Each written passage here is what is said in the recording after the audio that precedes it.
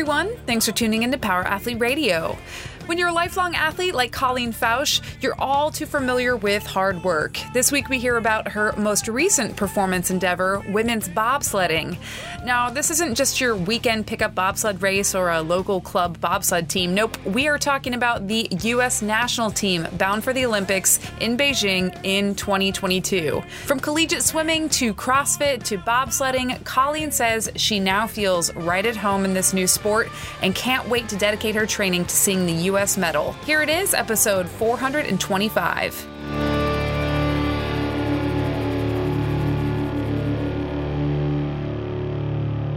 Now what do you want to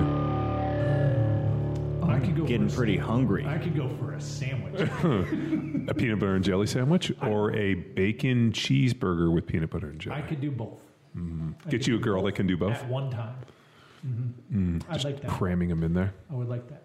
Now, listeners, spoiler alert, we talk about a peanut butter jelly sandwich eating competition with Tex. Tex, I'd like to also add... Is it called the Twister Challenge? It is. And here's the twist. You don't get to feed yourself the sandwiches. John and I feed you the sandwiches. What the fuck are you talking about? You get handcuffed behind your hands. And then we just mash them in your mouth like balls of The contest. This is what you agreed to, or are going to be agreeing to. In so this weird. The problem is I got to put them in your mouth. Luke's going to try to stuff them in the keister. Yeah, where else? How do you do it, John? Yeah. How do you eat your peanut butter and jelly sandwiches? No, I want to sit back and enjoy 12 PB&Js watching Twister. This is not a competition. It's a Saturday. This is a record-breaking, ridiculous intro to the premier podcast in strength and conditioning. Zero. That's right, ladies and gentlemen. This is Luke. My esteemed co-hosts, John and Tex, are joining me here. Hi, Tex. Hello. Hey, how are you? And hi, John. We have one fun show today. We got our Colleen Fotsch on, the athlete, former CrossFit, Golden Bear. So swimmer, Golden Bear, and then got Cal in. Bear first. Yeah, Cal Bear. And then got into the CrossFit scene. And then... accomplished CrossFit athlete. Yeah, competed in the games. Yeah. Also, I'll have to look up her... I wonder if I could look up her Occupy Strength results. When she originally competed, her flagship competition... What year was that? 12? 13, 14? 12. 12? Yeah, so she was... I got it. She must have been... Because she said she graduated in 12, so she must have been a senior in college when she did that. I could go find that pretty quick. But yeah, we got the original competition, so we technically... We started it. Yeah, we started everything, so we're to think. And then now... Got into invited to go train at the Olympic Center in Lake Placid, New York for bobsled. As a brakeman. Yeah, right? Basically the pusher. Yep.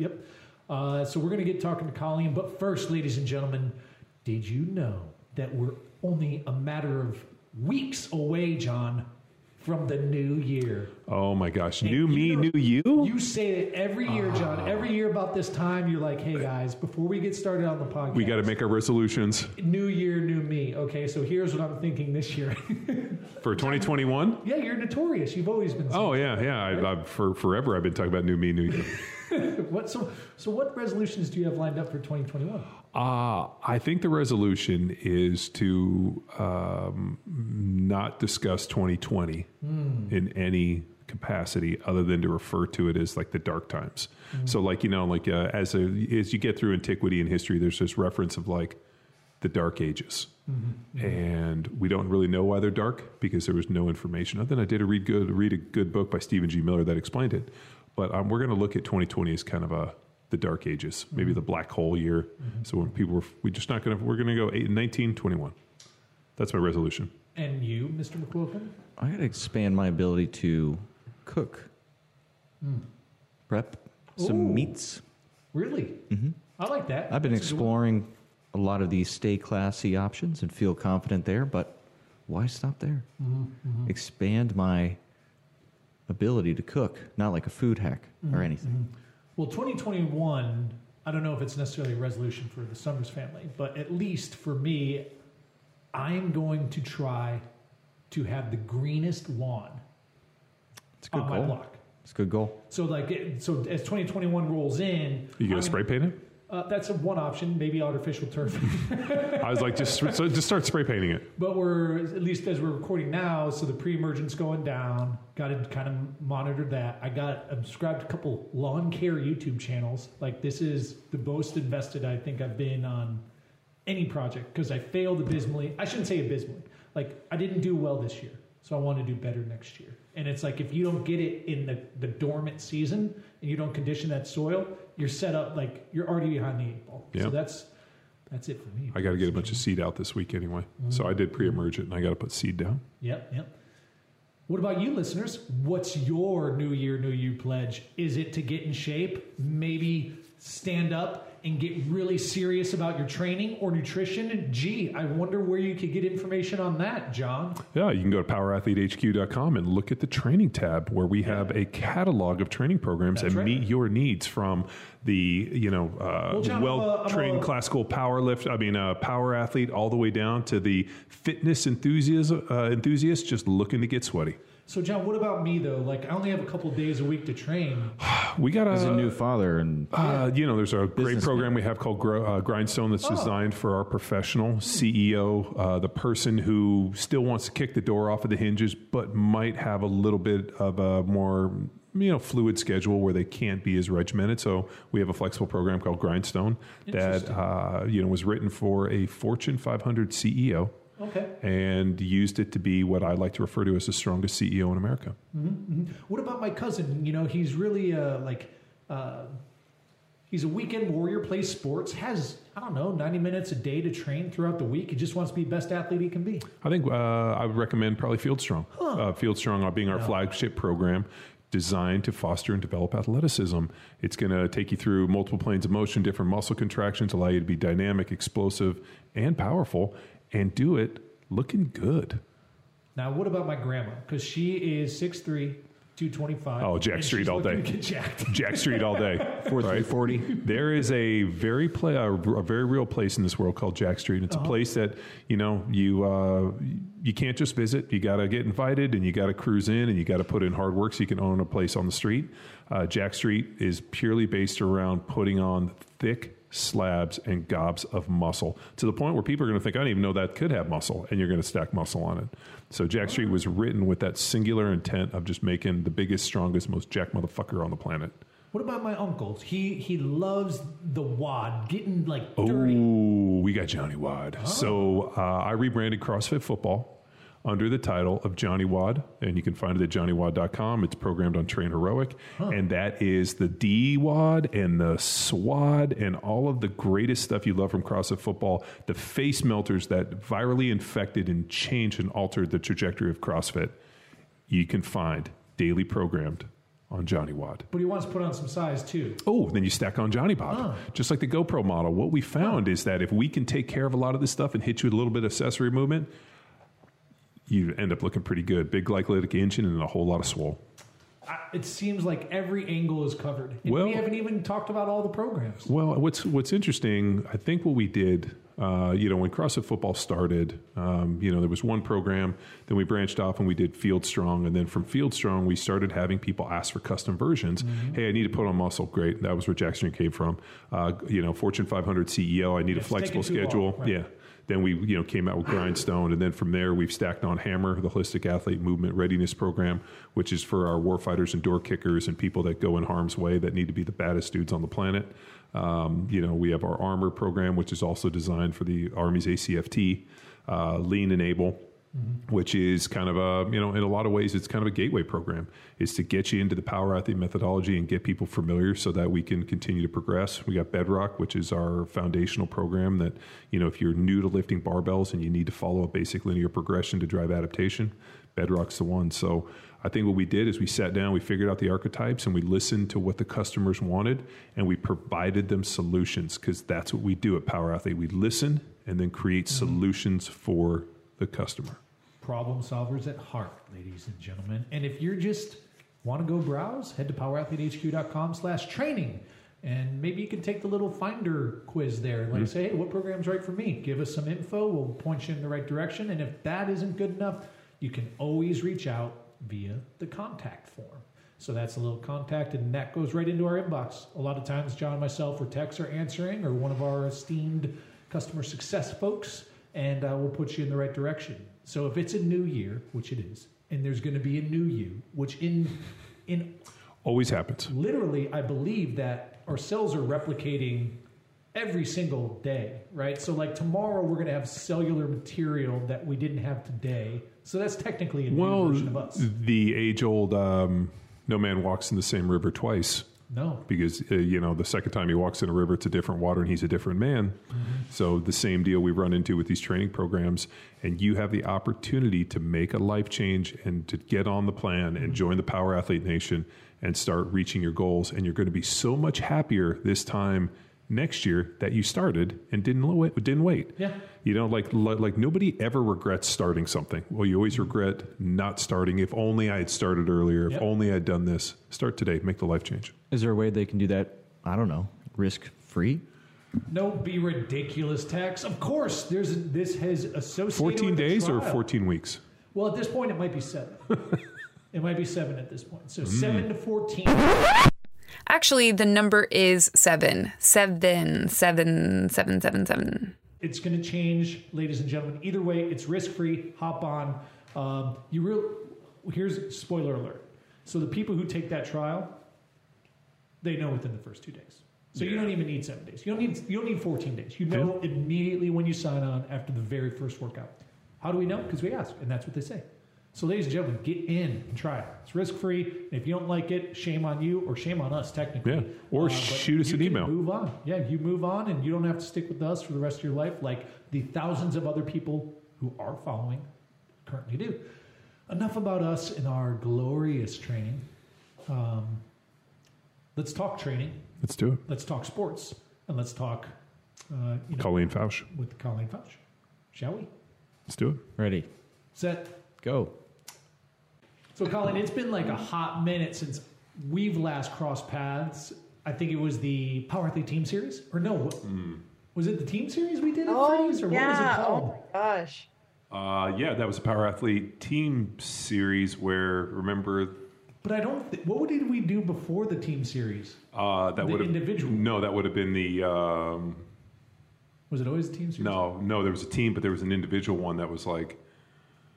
Fuck, what was that called? Occupy Strength. Come on, you rookies. That's where Luke and I met. Yeah, so I mean that was the first time I have ever personally met you, and I think we maybe crossed paths in NorCal at sectionals or something like that. But I'm Luke. It's nice to see you again. Yeah, nice to meet you guys. And Tex, we've been on comms via email. Yeah. And your former Cal Bear here, Baba Good News, Jay Welly. Yes. No introduction needed. Yeah, go Bears. So, no, always happy to have another intelligent Cal Bear on the podcast instead of fucking slumming with you guys. Colleen, what did you study way back in school? So I studied, education, and I would like to say that I also majored in swimming as well while I was there. So, yeah, so swam. I transferred there from Notre Dame, and I'm there until 2012. What was the driver? Are you from Cali? Was it like get closer to home? No, for the transfer? I was born in California, and we moved all over the place. Lived in Illinois, Maryland, back to California, and so I peaked pretty late in swimming. And so my first time around, it came down to SC in Notre Dame, and then went to Notre Dame right before I went into my freshman year. Dropped a bunch of time, made Olympic trials, and all of a sudden some other doors started opening up. And then Notre Dame wasn't the place for me. And so the second time around came down to Cal and Stanford and chose Cal. John McLaughlin, who I played football with at Cal, he went to Notre Dame out of high school and was there 2 years and then transferred. And the amount of people I know that went to Notre Dame. Is that like a thing? And fucking hated it was like the West Coast to the Midwest. No, I knew guys like that played at Notre Dame and they were like, it was awful. Yeah. And just the culture there. Yeah, they didn't like it. I guess if all you did was play football, but like the town and just like I mean, enough to pull the ripcord. So Yeah, it wasn't quite the right fit for me. So yeah, it was a good choice. Nice. And then what happened? And then you went to Cal. And then how did your swimming performance really wrap up at Cal? Yeah, so went to Cal and was part of. So we won NC2As my junior and senior year. Was a part of a relay that broke an American record, so that was really cool. And then I qualified for Olympic trials in 2012, but decided to just finish off on a high note and with the NC2A championships. So then retired after that. So yeah. You were just done? Like no more? You're like, I don't want to swim anymore? Yeah, no, I mean, my swimming career was amazing and I'm super proud of it, but I was definitely, when I was done swimming, I was like, I am never swimming a lap again.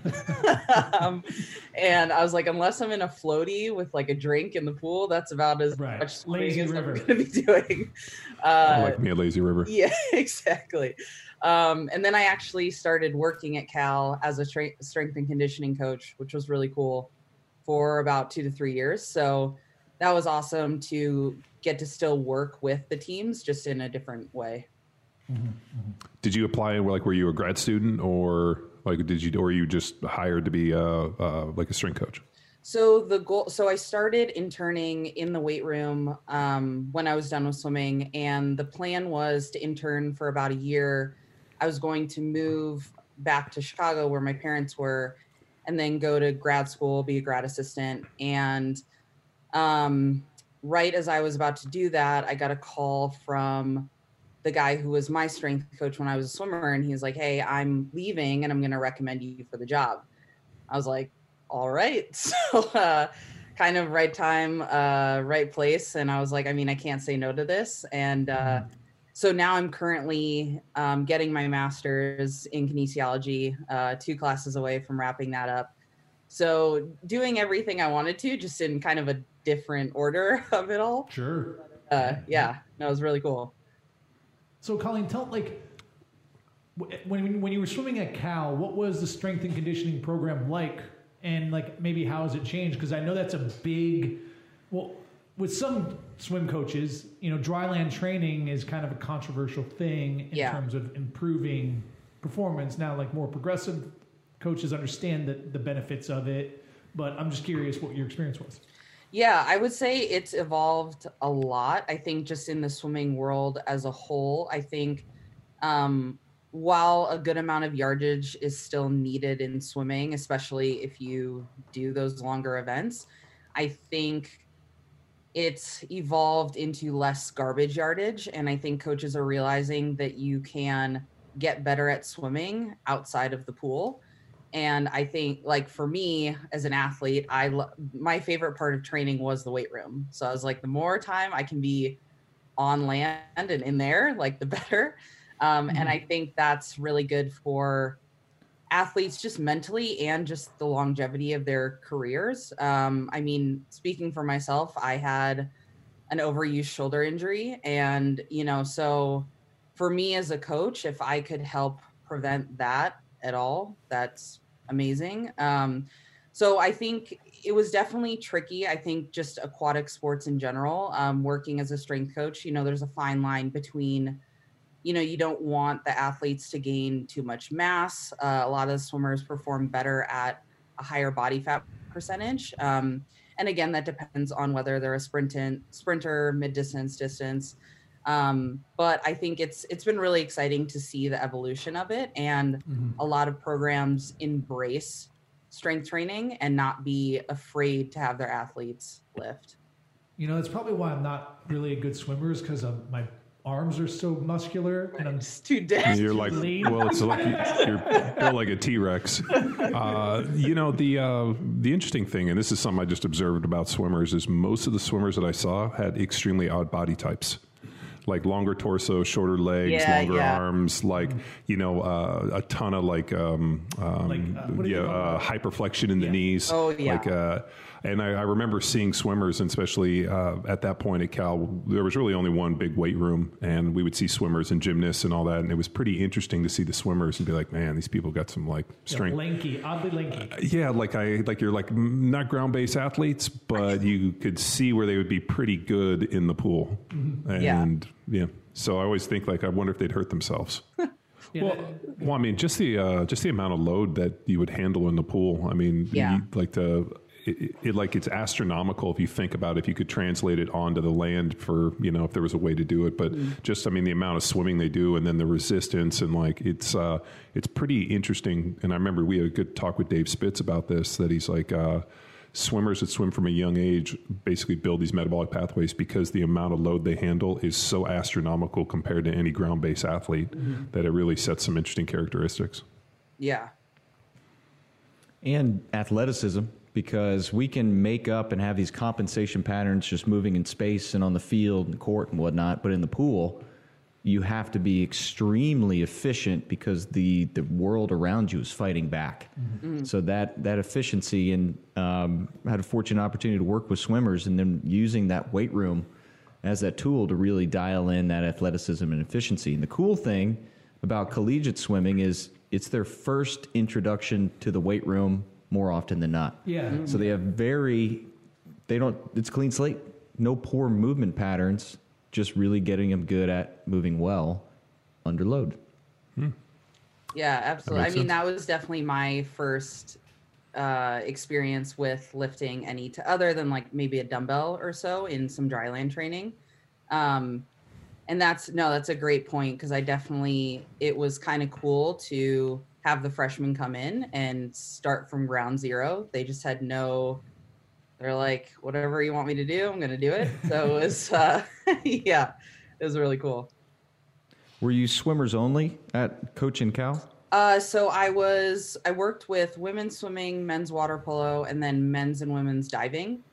And then I'd help assist out with other teams here and there, but those were the programs that I had full control over. So when I lived in the dorms with a bunch of the water polo guys, and then when they all joined Pike, which was like their water polo frat, Pikes. and so I was still buddies with them, and so we would go over to their house parties and just hung with those dudes a ton, and like they disappeared for a week because they went out to I want to say they went out to Joshua Tree and all dropped acid, and like everybody got lost. They had to like call in park rangers to like find these fucking dudes. Yeah, but did they get lost or did they get found? Dude, like their stories. The guy that I was buddies with, this guy named Phineas. I can't remember Phineas's last name.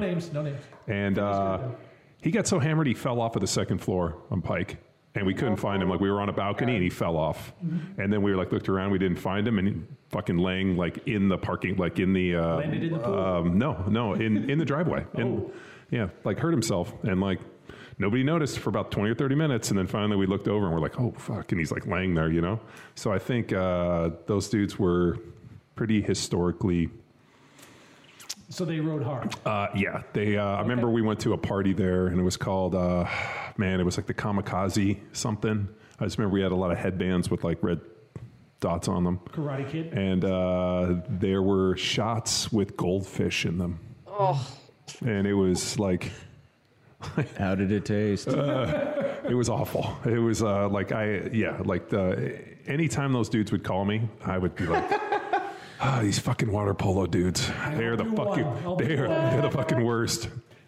Goldfish shots are really probably the most nutritious shot you can take. That way you can keep your protein up. Yeah, great amino acid profile. Dude. One of the other dudes, this guy Dave, and I can't remember his last name. He actually got arrested for beating up the cook at Top Dog. Oh, wow. Do you remember the hot dog Nazi? Yeah.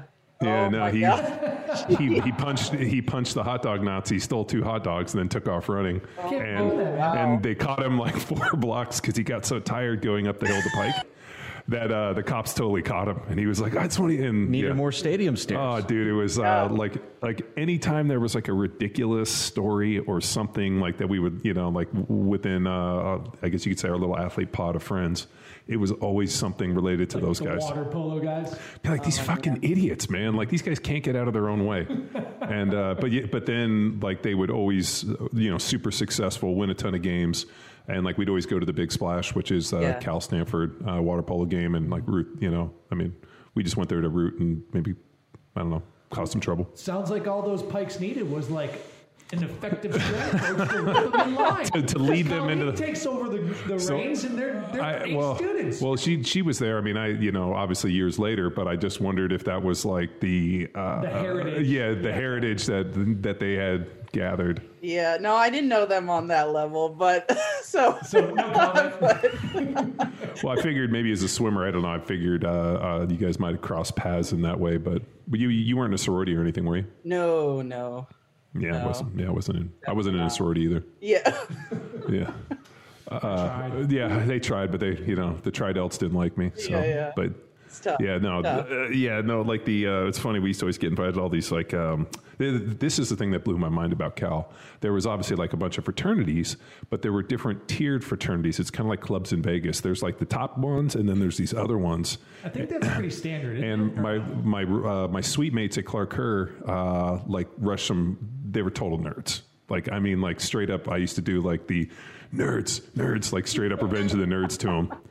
And they both like rushed this frat, and they invited me to the party, and we all went over there. And I was like, first of all, they had amazing food at this house party at their fraternity. All these kids were like, I was like, man, there's like a rich, smart frat with like, good stuff. And they had a bartender. It was all catered. And I remember thinking like, this is how the other half lives. These fucking Pike guys suck. Yeah, they're like rolling in kegs of Keystone.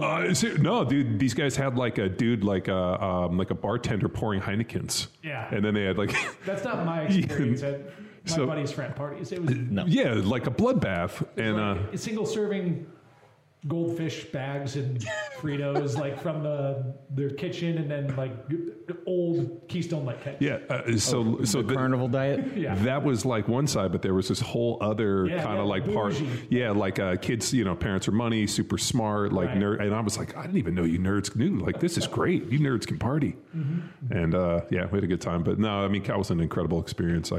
I also worked on my master's in education. So Herb Simons. Oh, nice. I don't know if you remember Herb and Derek Van Reen. Yeah. Yeah, so those were my graduate advisors. Oh, nice.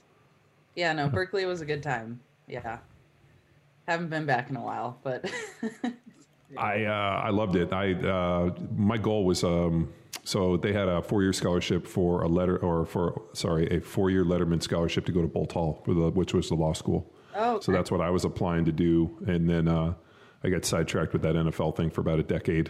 And I mean, at the time, then I've told the story, but I was like, man, like I didn't know anybody that really played. I mean, I played with guys, like I didn't know how long people played. So I just figured like the average is what, a couple years? Yeah. Maybe let's make some money and go back to law school. And that turned into a decade. So, And then I was actually filling out law school applications when Greg Glassman fucking sucked me into the CrossFit deal.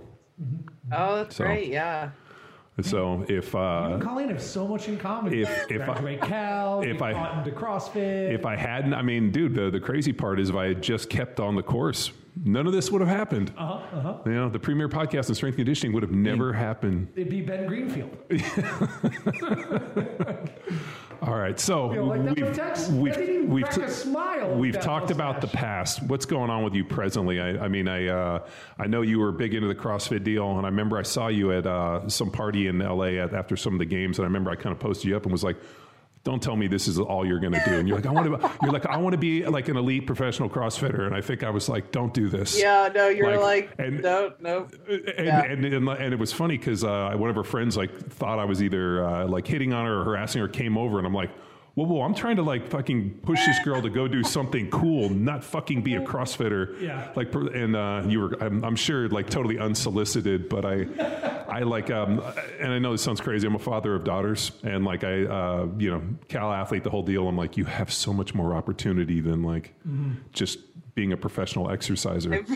I appreciate that. And so when I saw that you went out to Arizona and then also what you're doing now, I was like, yes, that's what I like to see. I like to see people use their athleticism in their training and everything they've done for an actual bitchin' purpose. Yeah. So Yeah, no, I appreciate that. Yeah, so right now, so on the school side, I'm finishing up my master's, and then I just started a undergrad certificate in data science. And then I'm currently out in Lake Placid at the Olympic Training Center trying to get on the U.S. National Women's Bobsled team. yeah, Which is, hell yeah. Never in a million years did I think I was going to end up here, but I am very, very happy. How did that happen? Did they reach out to you or? Yeah, so it was funny because I legit had watched Cool Runnings like 2 days prior to so Kaylee Humphreys, who is she won Worlds in January. She has 3 Olympic medals, 2 of which are gold, and she is one of the pilots for the US. She used to compete for Canada, now she competes for the US, and she reached out and was like, hey, have you ever, thought about bobsledding? I was like, can't say that I have. But, and, I've watched it, obviously during the Olympics, and from what I saw, a lot of the athletes that were getting recruited into it were past track and field athletes. So I was like, I don't know if you have the wrong person, or I was like, that's definitely not my background. So we started talking, and then I actually ended up going out to California to train with her and get the lowdown on what this would all look like. And then had some really good chats with the head coach of the team.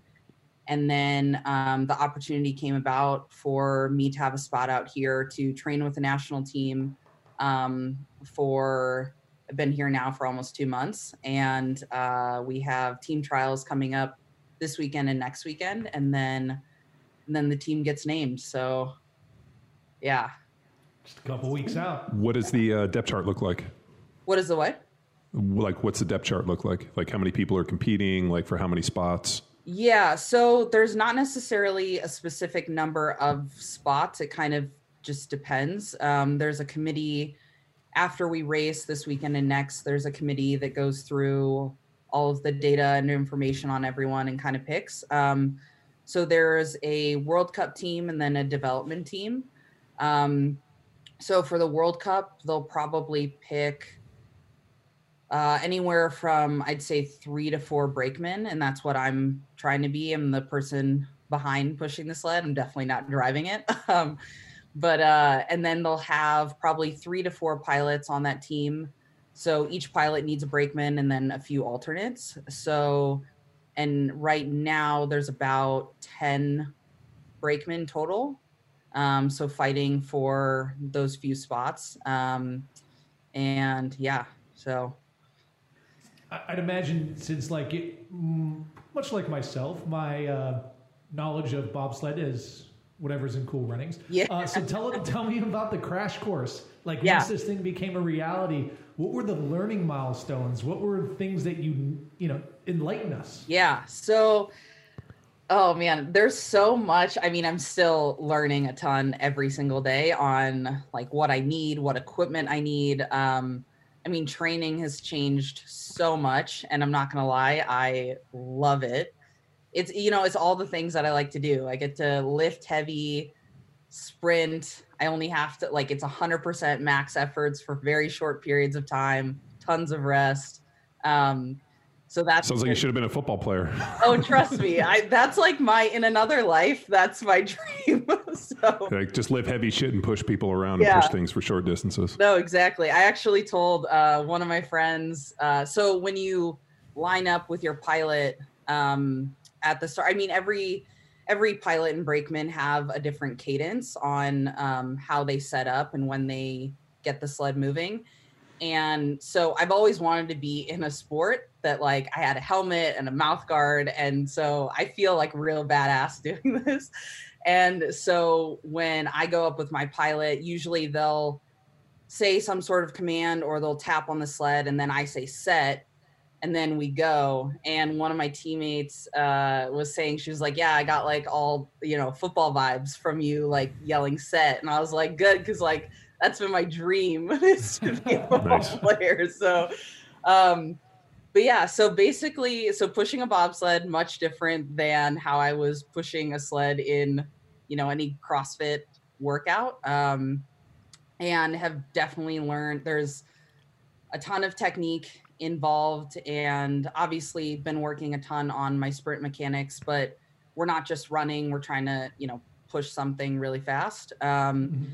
So basically, for women, there's only 2-man. So for men, there's 4-man and 2-man. So for me, there will be the pilot who starts on the side of the bobsled, and then I start in the back.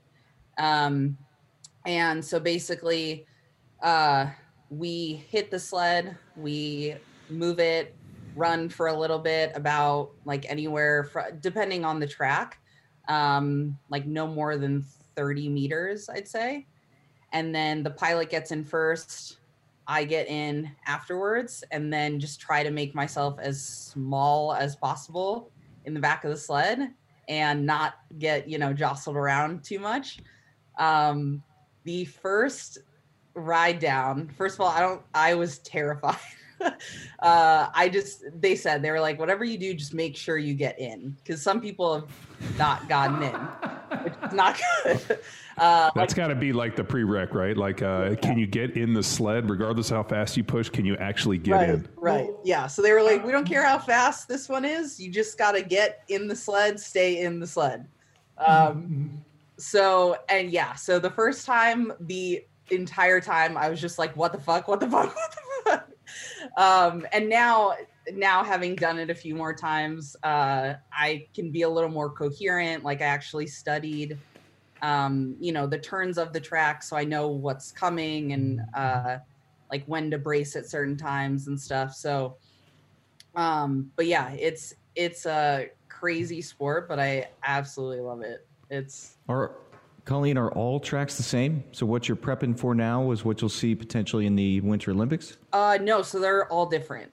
So the plan right now is for a few people, probably the top, teams on World Cup will go to, their plan is to go out to Beijing where the next Winter Olympics will be, to get some test runs on that track. But yeah, every single track all over the world is completely different. So, which makes it even more fun. What is the next cycle coming up? I mean, it should have been 2020, but 2022. 2022. Yeah. Yeah. In Beijing. So yeah. In Beijing. And then on a bobsled, okay, this is probably a dumb question, but are there, like, all tracks are made of the same types of turns, or like they're different turns on different tracks, like a hairpin or like a loop-de-loop? Hard right? I think it's like golf courses where they probably have like some like track builders. All varies. Yeah, like they're probably all like maybe the same distance so they can, like cover the same times maybe. Like maybe, but they're probably like golf courses, I would imagine. I actually don't know too much about, still learning that. Well, we're gonna need we're gonna need the details. Did you say oop-de-loop like a Hot Wheels track? What's we don't go like it's not like a roller coaster. They don't get enough speed for that. How heavy is a sled? Like I was wondering, obviously heavy to pick it up, but I wonder if I'm sure they have figured out like, hey, these are our test sleds and they're, they weigh X and you got to be able to push them. Is there like kind of a training? So I forget the exact weight, but that actually plays a big, so there's a maximum weight that the sled with the people in it can weigh. So that actually plays a big role into how the drivers pick their brakemen. So they have to take into account the weight of the sled, their weight, and then depending on that, like what's left over, they'll pick their brakemen. And you want to be ideally close to that max weight, because if you're not, then you have to put weight into the sled. So if you're both super light, then you have to push a heavier sled. So ideally you both weigh with your sled, that max amount. So then you don't have to put anything extra in. Yeah, and that weight is like functional, right? Yeah, like right. You're not just packing on cheeseburger pounds. Right. It's like Yeah. You just need a big thick girl in the back pushing. That's all you exactly. got. It's like, Yeah. I'm Well, just it was great because I mean, I'm in CrossFit, I'm one of the bigger athletes, and I've for the last few, like my body, including the men. Like, I mean, the dudes are like 5'2". I mean, it's like 5'2". Like the dude. Is he really a man? Like the dudes are like, dude, it's hilarious. The guys are 5'6", like 175, and the girls are like 5'6". Like 135, 145. Like they're pretty much the same. Yeah, it's so I'm right around 170, which is like real big for XFIT. How tall are you? 5'7". How tall? 5'7". Yeah. So it was the first time in my life. I remember I was on the phone with Mike, the coach, and he was like, "Okay, so how much do you weigh right now?" I was like, probably like a little over 170. He was like, "Perfect." I was like, I think I found my sport. It's nice. You're like, God damn it, it's not going to make these handstand push-ups so damn hard. Yeah. Right. I was like, this is great. It's the first time I think I've ever heard that, because every other, I feel like I'm always trying to get smaller. So it's not that I need to stay just where I am, which is good. Yeah. So, yeah. So Colleen, can you relate the bobsled push to like a prowler push? You know, I know it's surface dependent, like if you're pushing on turf or grass or blacktop or whatever, right? But like, how heavy does it feel? You know what I mean? Like in terms of like a prowler push for our listeners who might be familiar with that. Yeah, I would say, I mean, it definitely, so we first started, they have a push track here, which is essentially like the frame of a bobsled on wheels on a little like sprint track. And that's what I first started learning how to push on. And then it feels a ton different being on ice, which makes sense. I'd say it doesn't feel super heavy. It's not a grind push. I mean, like if you've seen bobsledding, it moves relatively fast. Well, they're blades, right? Yeah. So there's blades on ice. So that they're after you overcome the inertia, then all of a sudden, like the stop. So I had, this is like years ago, maybe 2010, 2011. I had these guys approach me who were training for the bobsled combine. I guess they had like a combine testing deal. Mm-hmm. So I helped those guys with programming, and they came into, this is at Old Balboa. They came in and like we went through all of it. It was like a broad jump. I want to say it was like a triple on the clean. Mm-hmm. And there was like a series of events that we helped them too. Crookston also. Yeah. And so I remember discussing, I'm like, and I thought the same thing. And they're like, blades overcoming inertia. So that initial being able to come out of the hole. Yeah. Mm-hmm. Yeah. Right. And I think you guys wear spikes too, right? Yeah. Yeah. So first time wearing, got a pair of sprint spikes, and then I have my ice spikes too. So definitely, and I have, we wear like, it's basically a onesie that we wear, not the racing ones. This one's more like a sweatshirt type onesie. So kind of like the one that Tex wears around on the weekends, a onesie with the belt, with the open butt flap. Yeah, butt flap. Well, no, yours is more like Jack LaLanne with like the rhinestone belt that you wear around, right? Yeah, nice. And boots. Yeah, it's a lot of polyester. You don't know who Jack LaLanne is, do you? Do you? Ladies and gentlemen, Colleen, do you know who Jack LaLanne is? No. Oh God. Okay. So back, I'm going to totally date myself, but he's a pretty famous dude. Like he had like a TV show in the 50s where he would like lift weights. Original and, CrossFit. and he is. And he would do like juicing, where like he was like big into like put all your food into like a blender, and he sold these Jack LaLanne blenders. Like single arm handstand push-ups on a chair. Every year for his birthday, he would do something crazy. Like he swam in like the San Francisco harbor, like towing like 7 boats with his teeth. Oh my God. The dude is like a world famous dude. But the godfather of modern fitness. Yeah, JackLaLanne.com. he had these Jack LaLanne fitness centers, and there was one on...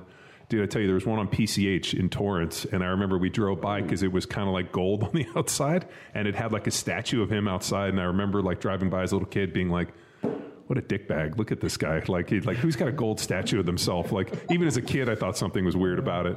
No, he's epic. If you look at it, and like what his recommendations are not that crazy. And if everyone would just do it, they'd be in really good shape. I remember the way I learned about Jack LaLanne, which is, I guess, coincidental and Simpsons. No, seriously, is because it was in NorCal, and that's where I first met Colleen as well.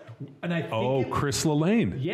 Yeah, which is hilarious because you were like, this guy. He's like, and that was the first time I heard the LaLanne name. So what was hilarious is he married Jack LaLanne's like granddaughter or cousin or something, and changed his name to LaLanne. What? Yeah, so he took her name to get the LaLanne name. So then we just called him LaLame. But he's in the fitness industry, so it's like... No, it makes sense. It's a strategic play, and then that's when I ended up going deep on Jack LaLanne. And then when we did Newport Harbor's gym, I remember they had a set of Jack LaLanne plates. I'm like, we need to keep these LaLanne we still have those. Yeah. We have the 10s. Some quick quotes for inspiration, Colleen. This is from JackLaLanne.com. If you need like a daily affirmation in the morning. One of his tabs is LaLanneisms. So I couldn't help but click, but here's some gold. All right, I'll just pick a few randomly. Exercise is king. Nutrition is queen. Put them together, and you've got a body kingdom. Ooh. Seems like a thesis. Do. Don't stew. And I'll just give one more. I'm going to use that one for Nate, because all Nate does is stew. If man makes it, don't eat it. Yep. Oh. Yeah. And dude, it was if man made it, spit it out. And he also had another one with sugar, and he had like this TV show back in the day. Yeah. Like straight up, and he would wear these like almost like they were polyester jumpsuits, but they were like super fitted and they had belts. Like it was something that like you would probably see like in the Castro on Halloween or something in San Francisco. There's got to be a Jack LaLanne documentary. I would get a kick out of that. Well, he's got plenty of books. Yeah. So how do we get on Jack LaLanne? Oh, one you asked? Well, she brought up her onesie, and I said Tex likes to wear a onesie around, but his is more just a like terry cloth with a butt flap. Yes. So that was wormhole number 1 of the episode. All right, so next thing you're in your onesie, and you get out there and push. How many times, obviously when you get to the Olympics, it's, like 2 or 3 opportunities, but like in a training day, how many times do you push in that sled? Usually 2 to 3 times. Yeah, which I remember when Kaylee was because I asked the same question, and coming from CrossFit where we do just all the reps in the world. Yeah, I'll do 150. Well, I thought you were going to be like, well, we usually push it like 300 to 400 times a day. And I'd be like, well, that's kind of low for a CrossFitter. Yeah, so that's been, that was definitely an adjustment when I first started pushing just on the push track. One of the coaches, Justin, was like, listen, you're going to get a lot of rest after this. You're not going to do this 20 more times. Like, go for it. So it's just like adjusting the mindset of going into that next gear, knowing that I don't need to, go 80% for 20 minutes anymore. It's like 7 seconds of maximum, all out. Right. Yeah. We did a little Q&A yesterday, like on strength conditioning books, and we were talking about super training. And in there's a section that I highlighted that talked about like repeated submaximal efforts cause a conversion of fast twitch muscle fiber to low twitch muscle fiber so that you can survive the repeated efforts. And it was funny because it's highlighted and I wrote CrossFit on it. And like that's what really happens because of that submaximal duration. It just, ends up kind of, what's the right word? Siphoning away your explosiveness and athleticism to be able to just handle that volume of load. Which is just a survival mechanism. Yeah. So now you're in a situation where now I got to fucking push max effort. Colleen, what was your distance in swimming? Were you a 50, 100, or the long stuff? Hundreds were almost too long. I was a sprinter. So that makes sense. Yeah. That's. And then, John, was there differentiation in there on like gender, like male, female? Well, what's because don't female athletes typically have less fast twitch, or is it because androgen profile? No, what it comes down to, like I've never ever heard anybody give a fiber breakdown for male and female, but I would imagine It is in super training, but deep in there. I'd have to go reread it. But there is an interesting thing with central nervous system efficiency, where like the higher your androgen level, the more efficient the nervous system. So that's why we've seen with like the CrossFit girls, they can handle a higher percentage of their 1RM for more reps. You know, like you see, like I'm sure you squat like a 10 RM, and all of a sudden then you throw weight on and somebody hits a single. Yeah. And so like that Fred Hatfield muscle fiber test was always really thrown off by like our female CrossFit athletes. Yeah. So, but it's kind of like the field of dreams. If you train it, it will come. Yeah. And that's where like people forget with this stuff. It's like if you train it, they will come. Well, unless you're a genetic trash can. Is that cute? Hey. I like genetic dumpster fire. Yeah, that one's good too. Which, I mean, there's only one of us in this show that even qualifies as that. I'll take it. Colleen, where are the women that are competing for these positions coming from? What's their sporting background? Yeah. What part of the country? Is it one more than the other? Yeah, so it's really cool just getting to know everyone here and seeing what their backgrounds were athletically. So actually Kelsey Keel, who was also from CrossFit, so we came in at the same time. So that was really cool to we hadn't met before meeting up here, but it was cool to have a buddy coming from the same spot. There's been a lot of track and field, volleyball. Actually, the pilot that I slid with yesterday played football on a women's team, so that was really cool. Let's see. Kaylee, who reached out to me, she came from ski racing. So a lot of football players on the men's side. So kind of all over the place. Mm-hmm. Mm-hmm.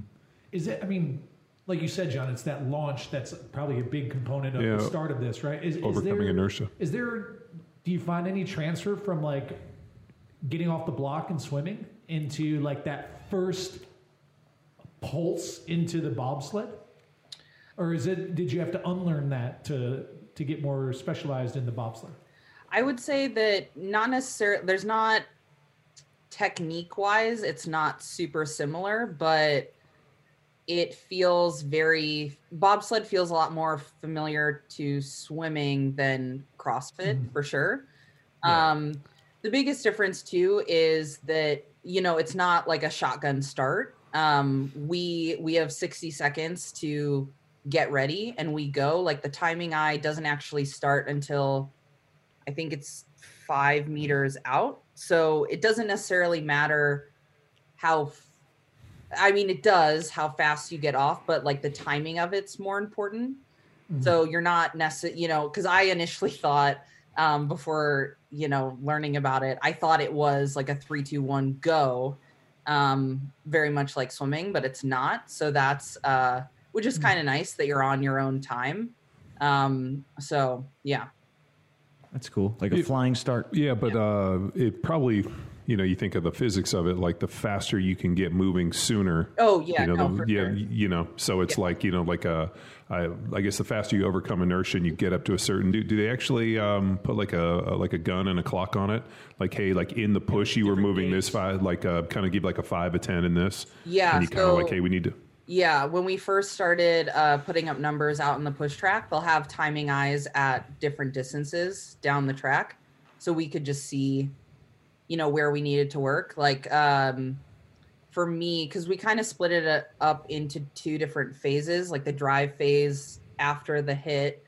And then as you start pushing the sled over the crest, you're running downhill. So it turns into more of cycling. I mean, you still want to be putting force into the sled and not just going along for the ride, but there's definitely a transition to it. So that's been really interesting just to learn and adjust and adapt and stuff to that.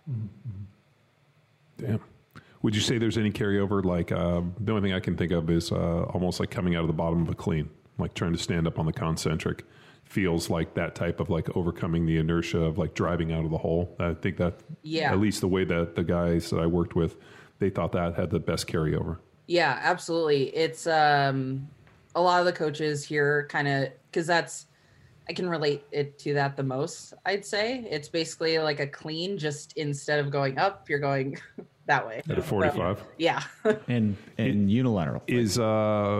One of the things I always hated was watching CrossFitters, especially in the games, push sleds, because it was like this, like head down, arms, that was ass me up, last year. just this like I would watch it, and it's so I guess it's survival. You're just trying to figure out a way to push this thing, but it's by far the most inefficient way to push a sled. Oh. And I remember years ago when they brought me out to the games, I talked about like, hey, this is how you push a sled. And then I realized that none of those people could push it like that. And then they just started kind of like flat backing, kind of leaning on this thing and using it. And I remember thinking like, shit, man, these guys are going to kill themselves. Well, it's like that where we mentioned earlier, swimming, overcoming inertia. Essentially, you have to be in this perfect posture and position, similar to sled. They found a way to compensate and just get it moving, even though it wasn't the most efficient as would be driving into a bobsled. It's very similar to swimming. You got to be perfect in that moment and hit those times. Well, and the chest has to be up, because as you're pushing into it, like if your chest was down as the thing started to take off, you couldn't get into it. You almost have to be in a position to like fucking jump in. And I remember like as I'm like looking at these, like the translation, like you could see, like I always appreciated it. And just anytime you get to see big athletes moving things and doing something explosive for short periods of time, I'm like, hell yeah. Yeah, no, watching the sled event from last year's games now, and that was my best finish. Like watching me push that sled down, I'm just like, oh my God, that just looks so bad. Because just like you were saying, I was like completely folded in half, just like pushing it. Yeah. How many games are you competing, Colleen? So I competed on a team in 2017, and then individually last year, so 2. Yeah. Okay. And then were you training for it for the past, like previously to that, seriously, and like missed out in regionals or? Yeah, so I missed out by 2 spots in 2016 and in 2018. So that was tough for sure. And then making it last year was really awesome. But like with, it was a really crazy year because so much changed with not only how you could qualify for the games, but then the games with all the cuts and stuff started happening. So it was definitely, it was craziness, but still it was a very cool experience. Very proud to get there, individually. How has your mental preparation changed and evolved from those 50-meter swims to then this 4-day marathon of exercise to now a moment within your sport? It's longer than 4 days, isn't it? It's like 4 weeks, isn't it? Like they start programming workouts. Nobody knows. Nobody knows. Yeah. I would say that on the mental side of things, coming to this sport, I feel much more at home with this type of racing. And maybe that's just from years and years of swimming where once I step on the blocks, like my body just kind of takes over. There's no time to think. You're fighting for hundredths of a second. And that's what I love about this is that you get to just get super fired up to go. Like there's no strategy. You're not holding anything back. You're just fucking going for it. And I love, going up to that block now at the top of a bobsled track and, like the nerves are there and all that stuff, but there is a sense of like calm just because like once you go, you're not thinking about anything. Whereas like in CrossFit, there's so much time to think. And it's just like constant static and nails on a chalkboard. Yeah. Versus like a boom and go. Right. That's what I relate exercise to. Nails on a chalkboard. Yeah, boy, you missed me on that one. But no, that's cool. Yeah. Colleen, have you ever taken a run at the pilot position to get a feel and a sense for what their responsibilities are? Oh, no. No, I will definitely, there's that takes a lot of, I mean, to talking to Kaylee about it, to, you know, this is her, I believe, 18th year in the sport. Wow. And yeah, driving that thing down the track, no, I'm good. So this is a sport you could probably, I mean, she's got to be in her 40s then, huh? She is 34, I believe, 35. Oh, wow. Yeah. And she's been driving for 18 years? Yeah. Long well, so usually the progression is not always, but usually they'll start in the brakeman position and then kind of make the call to switch to a pilot position. Just to get a sense for the sport and learn it, and then move to a different spot. But yeah. Are pilots training different than the brakeman? I would say it's pretty similar, except like as far as weight room and as far as weight, strength and conditioning. Yeah, no, it's pretty similar. And then just as far as when we're actually doing specific training, like when we go to the push track, you know, they're pushing on the side of the sled, so where they push is different. How they hit the sled is different. Some pilots start in line with the brakeman and they kind of get like a running start into the pilot bar. Some pilots start at the bar and then we'll go with it. So just kind of depends on what that pilot's strengths are. But as far as training goes, like in the weight room, it's pretty similar. So is there anything that you've had to encompass in your training that you weren't familiar with, where you're like, oh shit, I never was doing that? Is there anything new? Or is it pretty much like, I've done all this shit? I mean, definitely, I would say just different variations of things. Different types of squatting, some new like staggered stance lifts, a lot more power movements, just a lot of things that I'm not doing anymore as far as like all of the endurance stuff, all the gymnastics stuff, none of that. And I mean, honestly, like my body really likes it. Just from like the break of that. I mean, obviously in place of all the volume now is just intensity. So I think for the first few weeks, I was kind of a little anxious about it. I was like, I need to be doing more. I'm so used to doing a million workouts a day and I'm not. And now, especially now with sliding, like it's plenty. Like it really, like 2 runs doesn't seem like much, but like your CNS afterwards is just like, doing anything after is just rough. It's so yeah. Aside from, I guess, the change in volume, right? That exposure to that volume, did you struggle with any of either the new movements or variations? Like, were you, as you adopted this, and like, is there anything that you struggled with that you were surprised with? I mean, I would say the biggest thing that I'm working on right now is the sprint mechanics. So, I mean, obviously, if I continue to get stronger, that's great. But for me, it's definitely going to be developing the sprinting work because I've never trained that. And all of my... Sorry, what? Is it trying not to try? I feel like that's kind of like the CrossFit mentality is grind through it. And sprinting is one of those things where it's like... Ease the tension, baby. Can't be trying so hard. Right. So do they have some form of like formal sprint training? You guys running on a track or indoor or doing anything, going out there and like having a legit track day? Yeah. So with all of us here, everyone kind of has their own individual programming as far as the sprint training, weight room. For the most part, like we're training at the same times, especially with our lifts and stuff. But as far as the track work goes, like Kelsey and I have been training together a lot with that. And then I've also been getting a ton of help from the veterans here, which has been super helpful. So we'll do like track days, been doing a lot of, we'll either do just some accelerations or we've been doing a lot of resisted accelerations.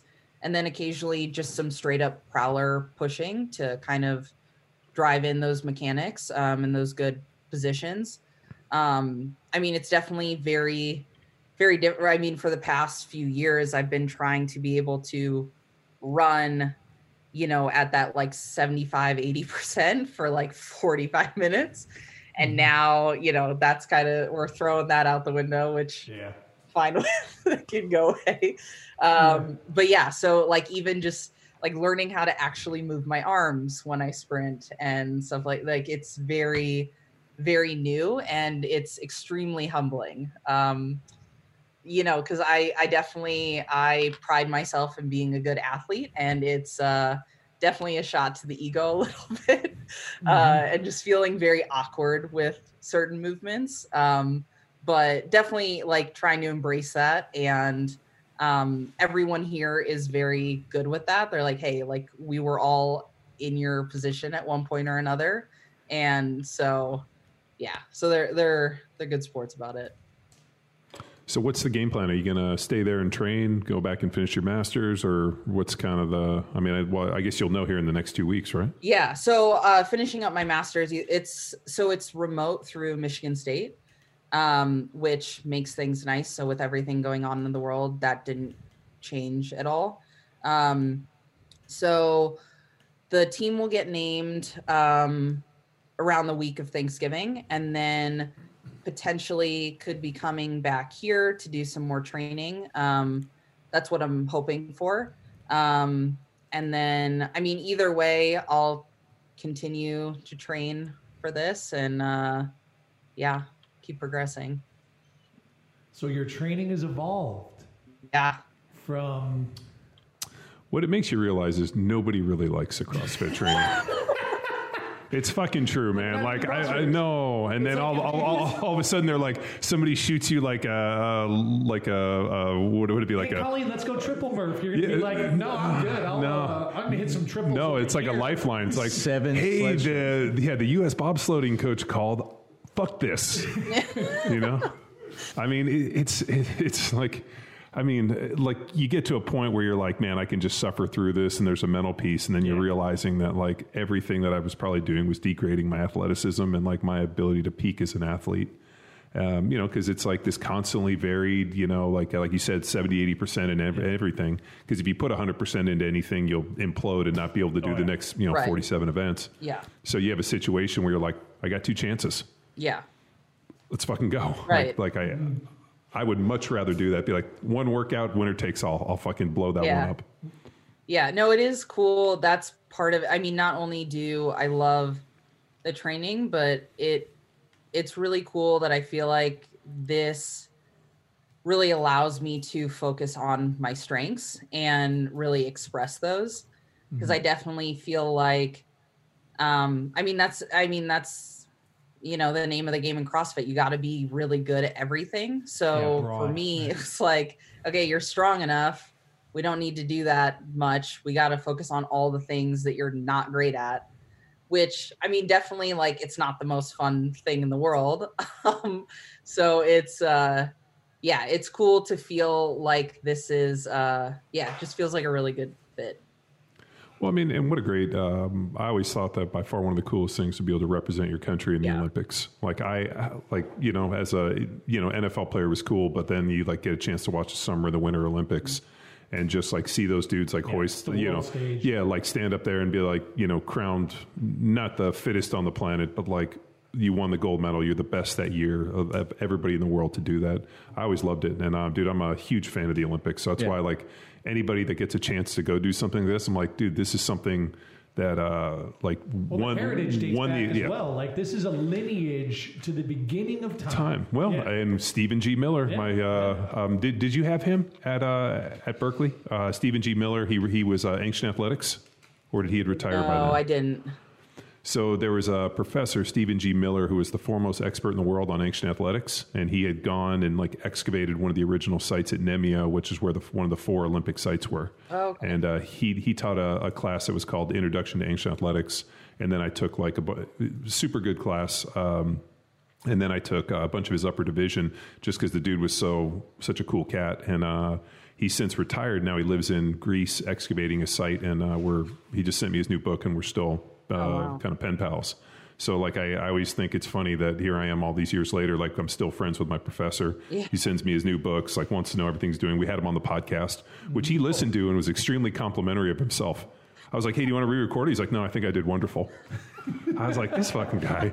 Yeah, I wasn't sure if he retired or not, but it was a good class. A bunch of the jocks used to take it. They used to call it Rocks for Jocks.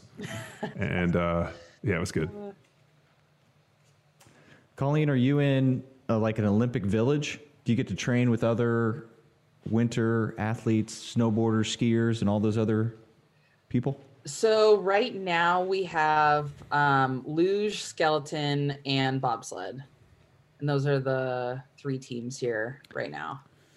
So the skeleton, man. The luge is where you're on like a fucking like a feet down sled. Yeah, feet first. Oh, you're like on like first. Yeah. And then bobsled is like the either of those. Dude, you selected the best one. Yeah, the luge and the skeleton. No way. I like the skeleton idea. Fucking suicide.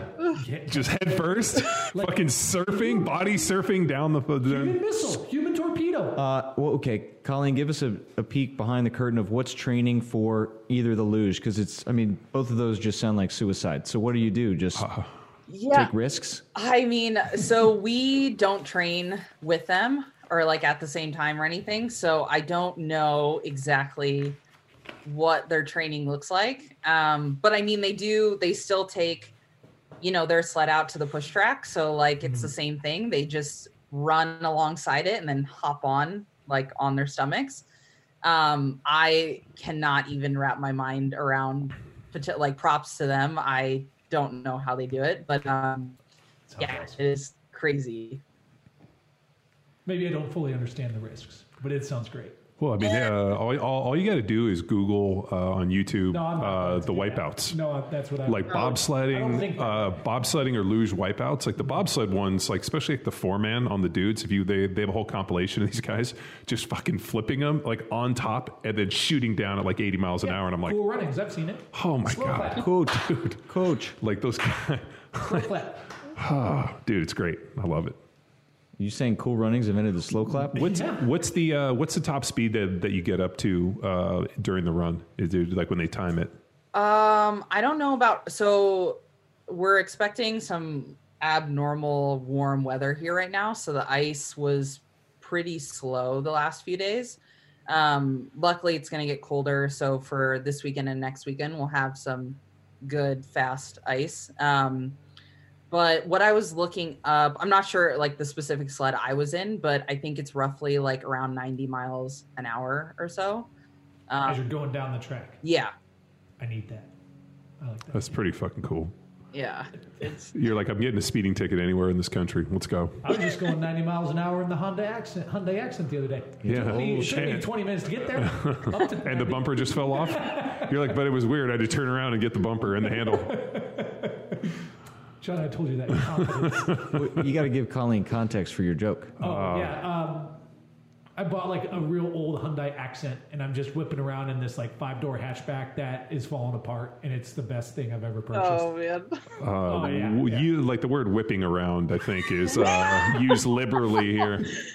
Like, I mean, like and I'm sure in your mind you're like picturing Fast and Furious, Tokyo Drift, Dom Toretto. John, every time I take and I'm trying to pop the tires. And all there is like 16-year-old girls being like, "Man, I hope my dad buys me one of those." I know.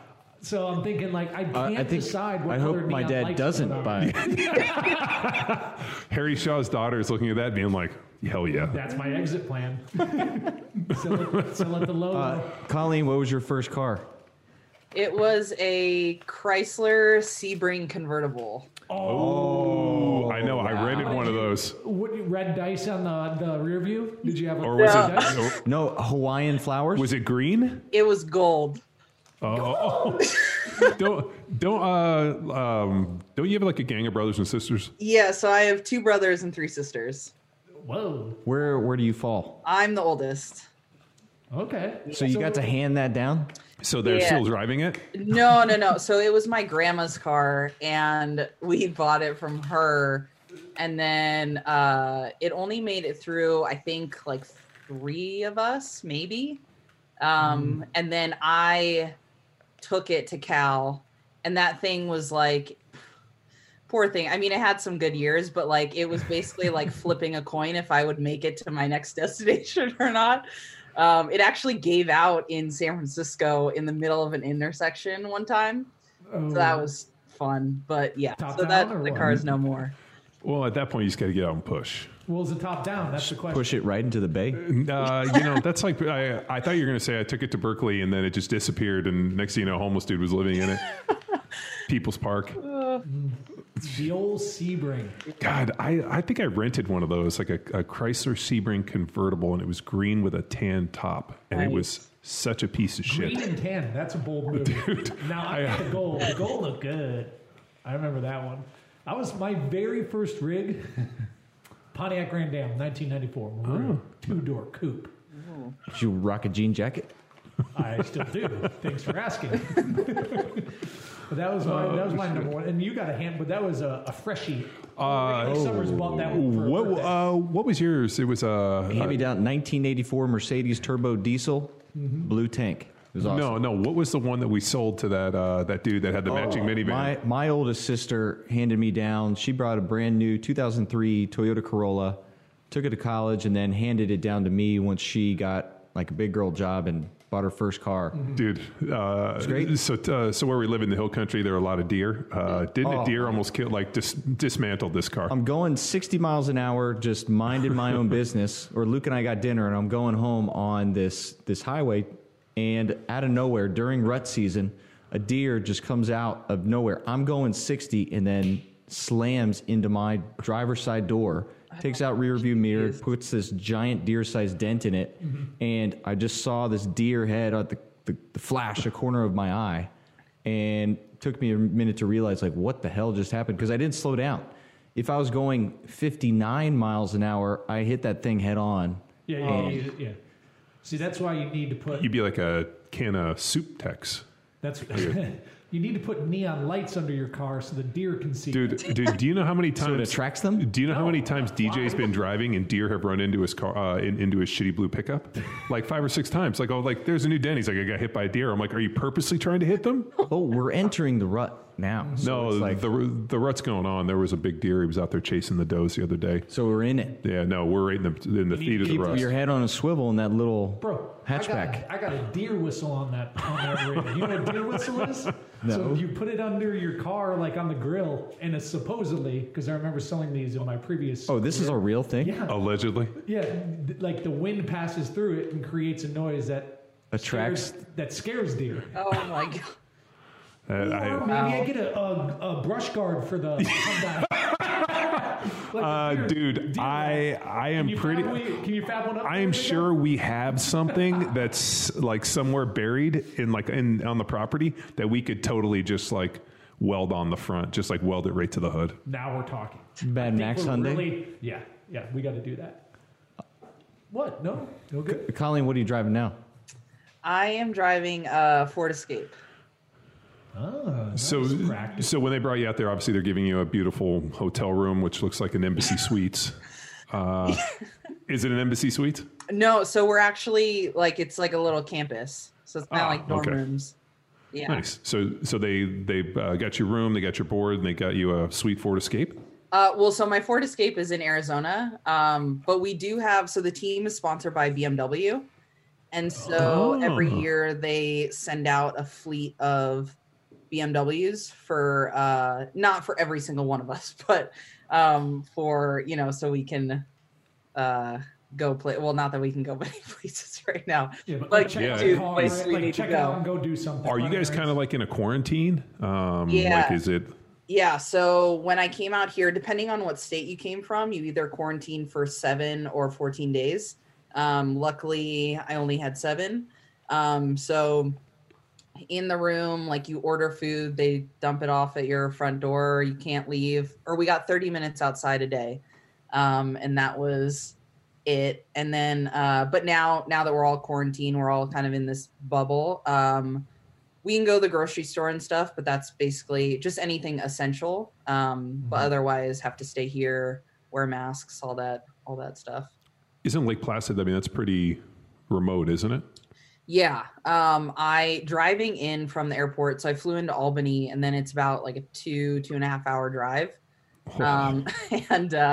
Dude, I honestly was like, do people even live here? I was like, is it just no, the question is, why do people live here? No, it's like, actually like that's the type of shit where you're like, who the fuck lives here and why do they live here? No, it's actually, especially when the leaves were turning colors and stuff, around like the downtown area is packed. It's like a huge tourist attraction. So yeah, and there's a lot more going on. It's not, it's still kind of in the middle of nowhere, but there's a lot more than I had previously. Wasn't there a movie about Lake Placid with like a big, you should ask. like a big shark? I think it's called Lake Placid. Alligator. It's alligator. Yeah, that's right. I just pulled that up. It's one of my favorite. 1999. Yeah. I've seen it. It's fucking terrifying. I actually have not seen that. I need to watch it. Let me tell you about it, okay? So here's the thing. It's an alligator, a killer alligator that changes size throughout the movie. Like it was like a pocket alligator. He pops out and he eats a guy, looks like a normal size alligator. Then the next one, he like jumps up and eats a helicopter. Time out. Okay, 2 corrections. Number 1, it's a crocodile. Okay. Yeah, crocs are bigger than gators. Okay, yeah, it's a crocodile. That's crocodile or saltwater. Gators are fresh. The setting is a place called Black Lake, Maine. And the lake is Lake Placid. So it's not in... No, it's not actually that Lake Placid. But Bill Pullman... So there's 2 Lake Placids? Let me see the thing. It might be I can't turn my computer. Yeah. But Bill Pullman, the best fictional president in movie history, is the sheriff that goes after this croc. I think it's Lake Placid, but I might be thinking Lake Placid too. What's ironic about that is Maine, obviously crocodiles and alligators are not cold-blooded animals where they would want to live in some place like Maine or even upstate New York. I don't think it's that obvious, John, but you're absolutely right. It's weird. He only comes in the summer. Well, this is following the success of Deep Blue Sea, of giant crocodiles, and the Tremors series. They just took those 2 and put them together. Yeah, I Like might be Space thinking Doctor? like Crocosaurus or something like that. I'm pretty sure Lake Placid ends with the crocodile eating a helicopter. Can we confirm this? Okay, well... We'll just have to watch it. Are you telling me that our podcast has evolved into movies? No, we've never done that. This seems to be a bad habit. Oh, God. Like we just somehow we start talking about strength and conditioning. Next thing you know, we're arguing about like awful movies from the 90s. Be like, Lake Placid sucked. Well, I was so confused because a group of us went to one of the lakes around here to do like an ice bath. And I posted about it and I got all these DMs being like, oh, haha, watch out for crocodiles. And I was like, what are they talking about? You're like, what a bunch of nerds, dorks. Okay, there is a Lake Placid 2. 2007. Yeah, that's a keeper. Oh, man. I don't recognize any of these actors. Well, it's because they all starred in Twister. No. Garbage. Fucking garbage movie. This is Okay. This is better than Twister. Question: what is your opinion on the film Twister starring Helen Hunt? I have not seen it. I knew it. Exactly. I knew she was going to say it. I knew it. Do you know why? Because She's normal. Yeah, and she has taste. Yeah. Colleen, may I suggest a movie for this weekend? It'll really get you amped up for your upcoming performance. It's so bad, especially when they're like, and Luke brought it up, like the cow flying. It's so bad. Oh, That was man. like big It's a time. wonderful love story, science fiction style. The suck zone. The suck zone. So, Colin, are your siblings as active and athletic as you are? And like, how's the family reacted to this new opportunity for you? Yeah, so all of my siblings, we all played different sports, and everyone swam at some point. Growing up, especially my brother used to say that it was my fault that they had to swim. So, yeah, so they're all now, like my brothers got into CrossFit with me, so that was really cool. So we'll throw down sometimes together. And my sisters are all kind of into their own things, different like boot camp style working out and whatnot. My mom played tennis in college, ran a bunch of marathons.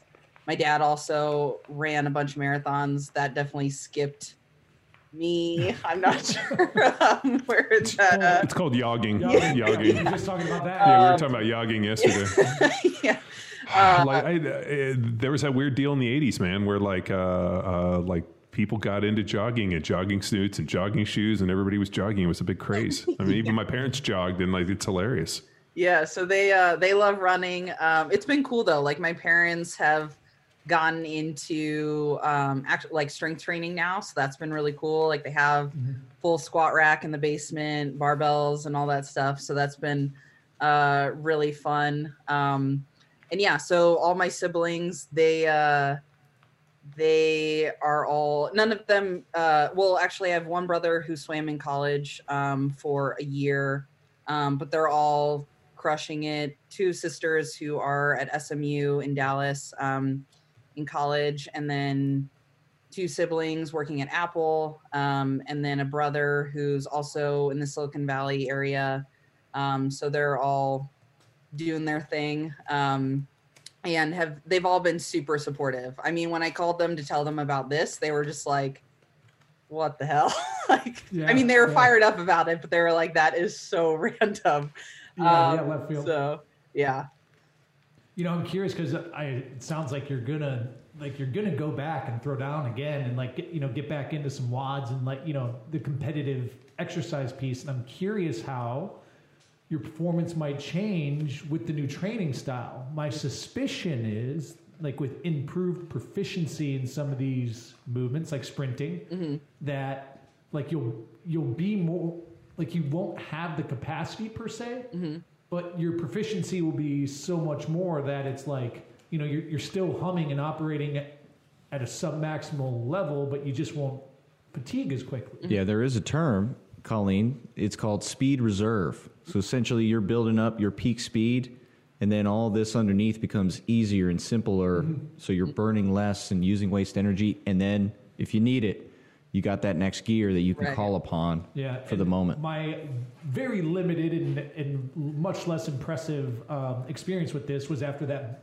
we did the 21 weeks of the Bulgarian deal. Oh, yeah, that was awful. And it was all, so we did a template that was all singles, triples, and So the backstory was Abajev, the Bulgarian Olympic coach. He came and did a presentation for like the American football coaches high school deal, and they asked him for a sample program. So he gave them the sample program for football players based off of the Bulgarian method. Somebody sent it to me, and I looked at this and was like, this is a fucking disaster waiting to happen. Let's do it. So I wrote out my version of it, and we implemented it. And it was I think I squatted over 550 for singles 18 days in a row. And by that time I was I'm fucking good. I it's just so sore. And I was not squatting 550. I don't know, but I did get much stronger. And I remember it was also during the Crockpot Chronicles. So it was 5 pound roast a day, and then singles every day and triples. But point being, at the end of this thing, Ben and I went back into the CrossFit class. Yeah. And, I remember we did a Fran off, and it was by far the fastest Fran I had ever done. And least tired I had ever been in that point. Ben failed at 405. He basically eccentrically loaded 405 to the ground, and then we had to pick it back up pretty much every day for a long time. Yeah, so only over 85-90% singles, doubles, triples for 20 or so weeks, and then I go back and do 45 reps at 95 pounds, and like Tex is saying, the reserve there was just so easy to tap into.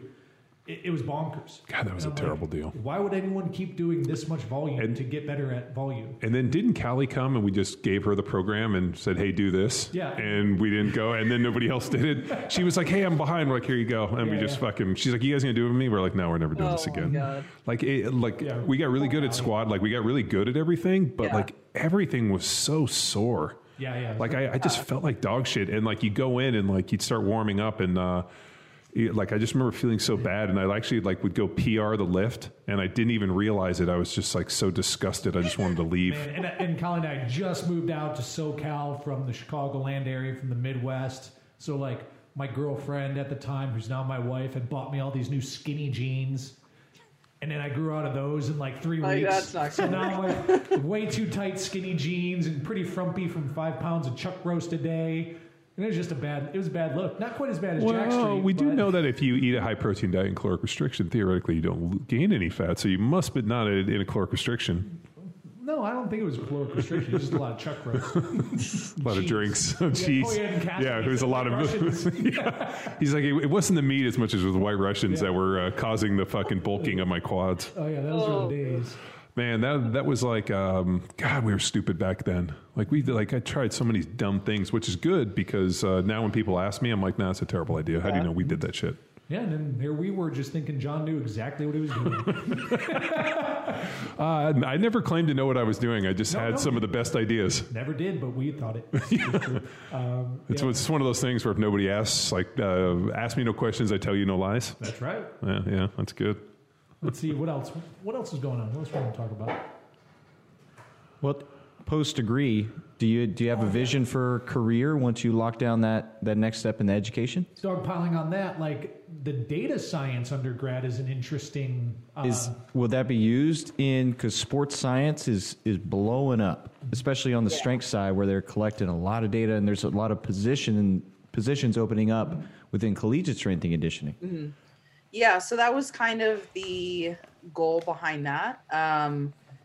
Was that, I mean, I love coaching, and when I started my master's, I pretty much thought I would go back into collegiate strength and conditioning, and as the years went on, started to really develop an interest for data analytics and but how it pertains to athletic performance and just overall fitness, nutrition, recovery, all that stuff. So the goal would be to, when I'm done with both of them, to find a job with hopefully a company that's kind of doing some of that.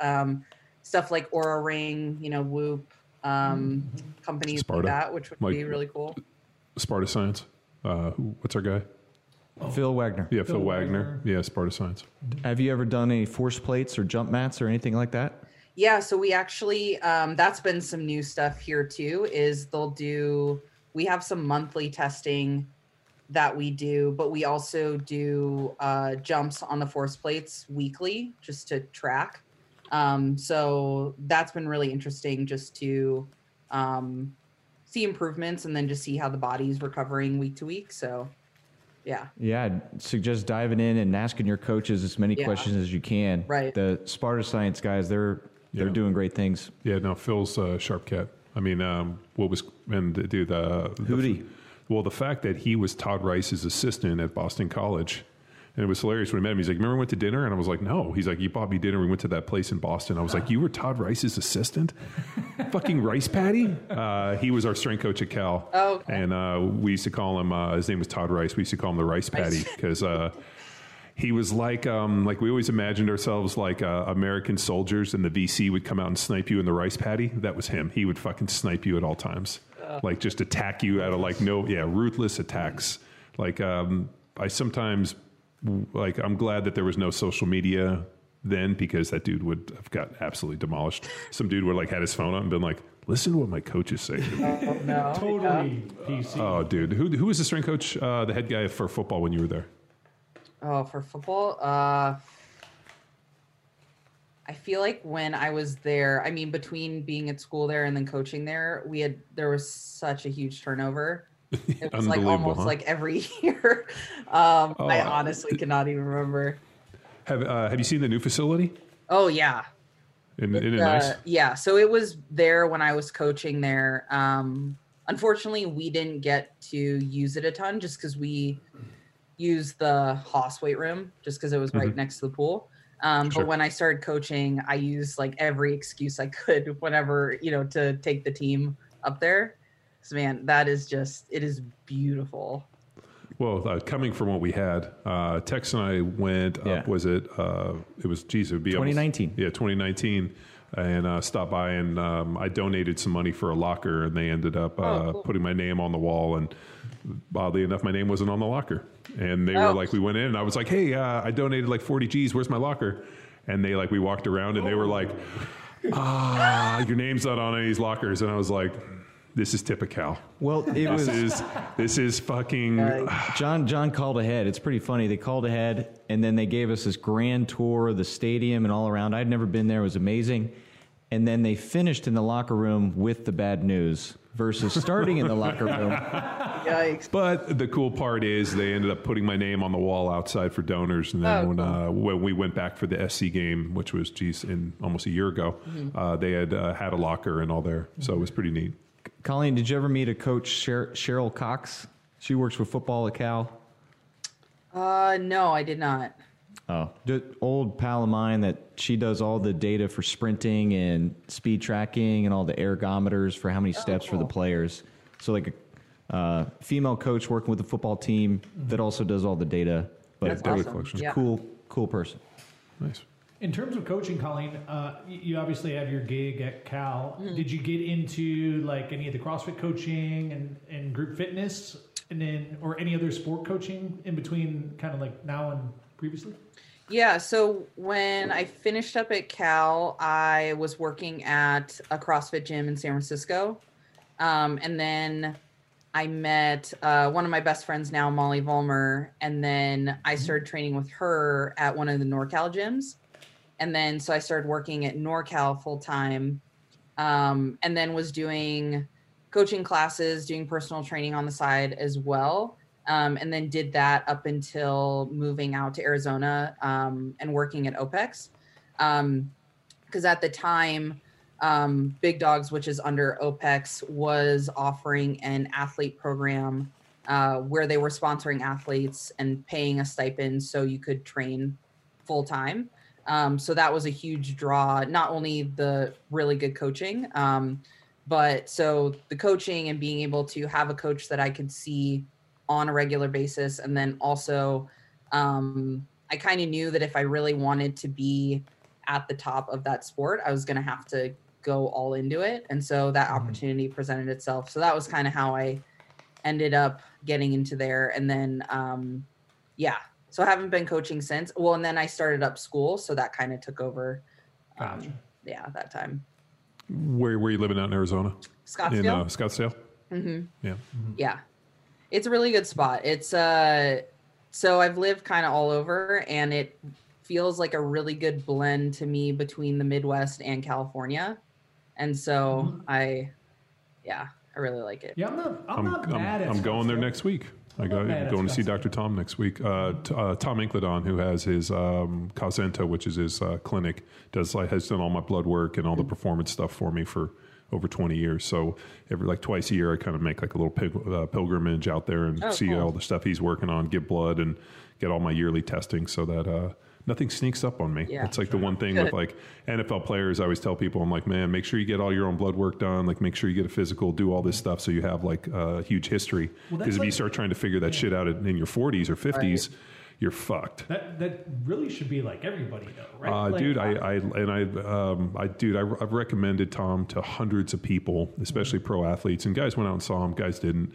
But I just think it's always good to have like somebody with a history so that if something happens, at least somebody's like, no, I got all the history. Like, I know, where all this stuff goes. When you goes. first started, it was like, that wasn't what you were thinking, right? It was about optimizing performance. Yeah. But then it just so happens that record, as you become... I got super into the micronutrient stuff. Yeah. Like I had this idea that like, if there was a deficiency in micronutrients or there was something that was, like gut inflammation blocking receptor sites, that it would inhibit performance. Yeah.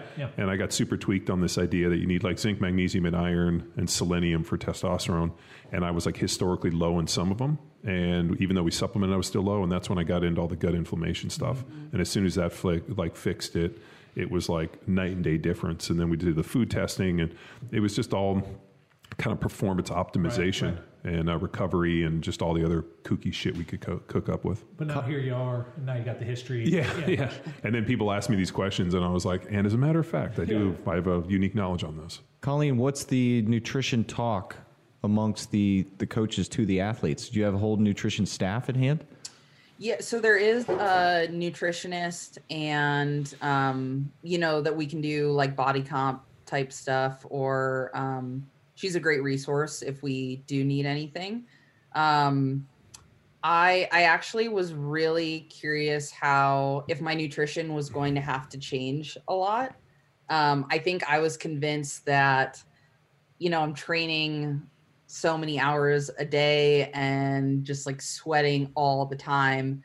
And, I had my macros laid out so, I wouldn't get any heavier. If anything, maybe I'd, get a little smaller. And going in this, I was like, okay, my volume's going to be significantly lower. I was nervous that I was going to have to cut down my food intake a ton. But if anything, like, I feel like I need even more, which is crazy. And I'm not gaining any weight. So that's been just really interesting. And which is really nice because I was really nervous that I was like, I just don't want to be hungry. So, but yeah. So what's your approach in terms of food choice and selection? Are you food quality gal, or is it mostly macros, like bang for your buck?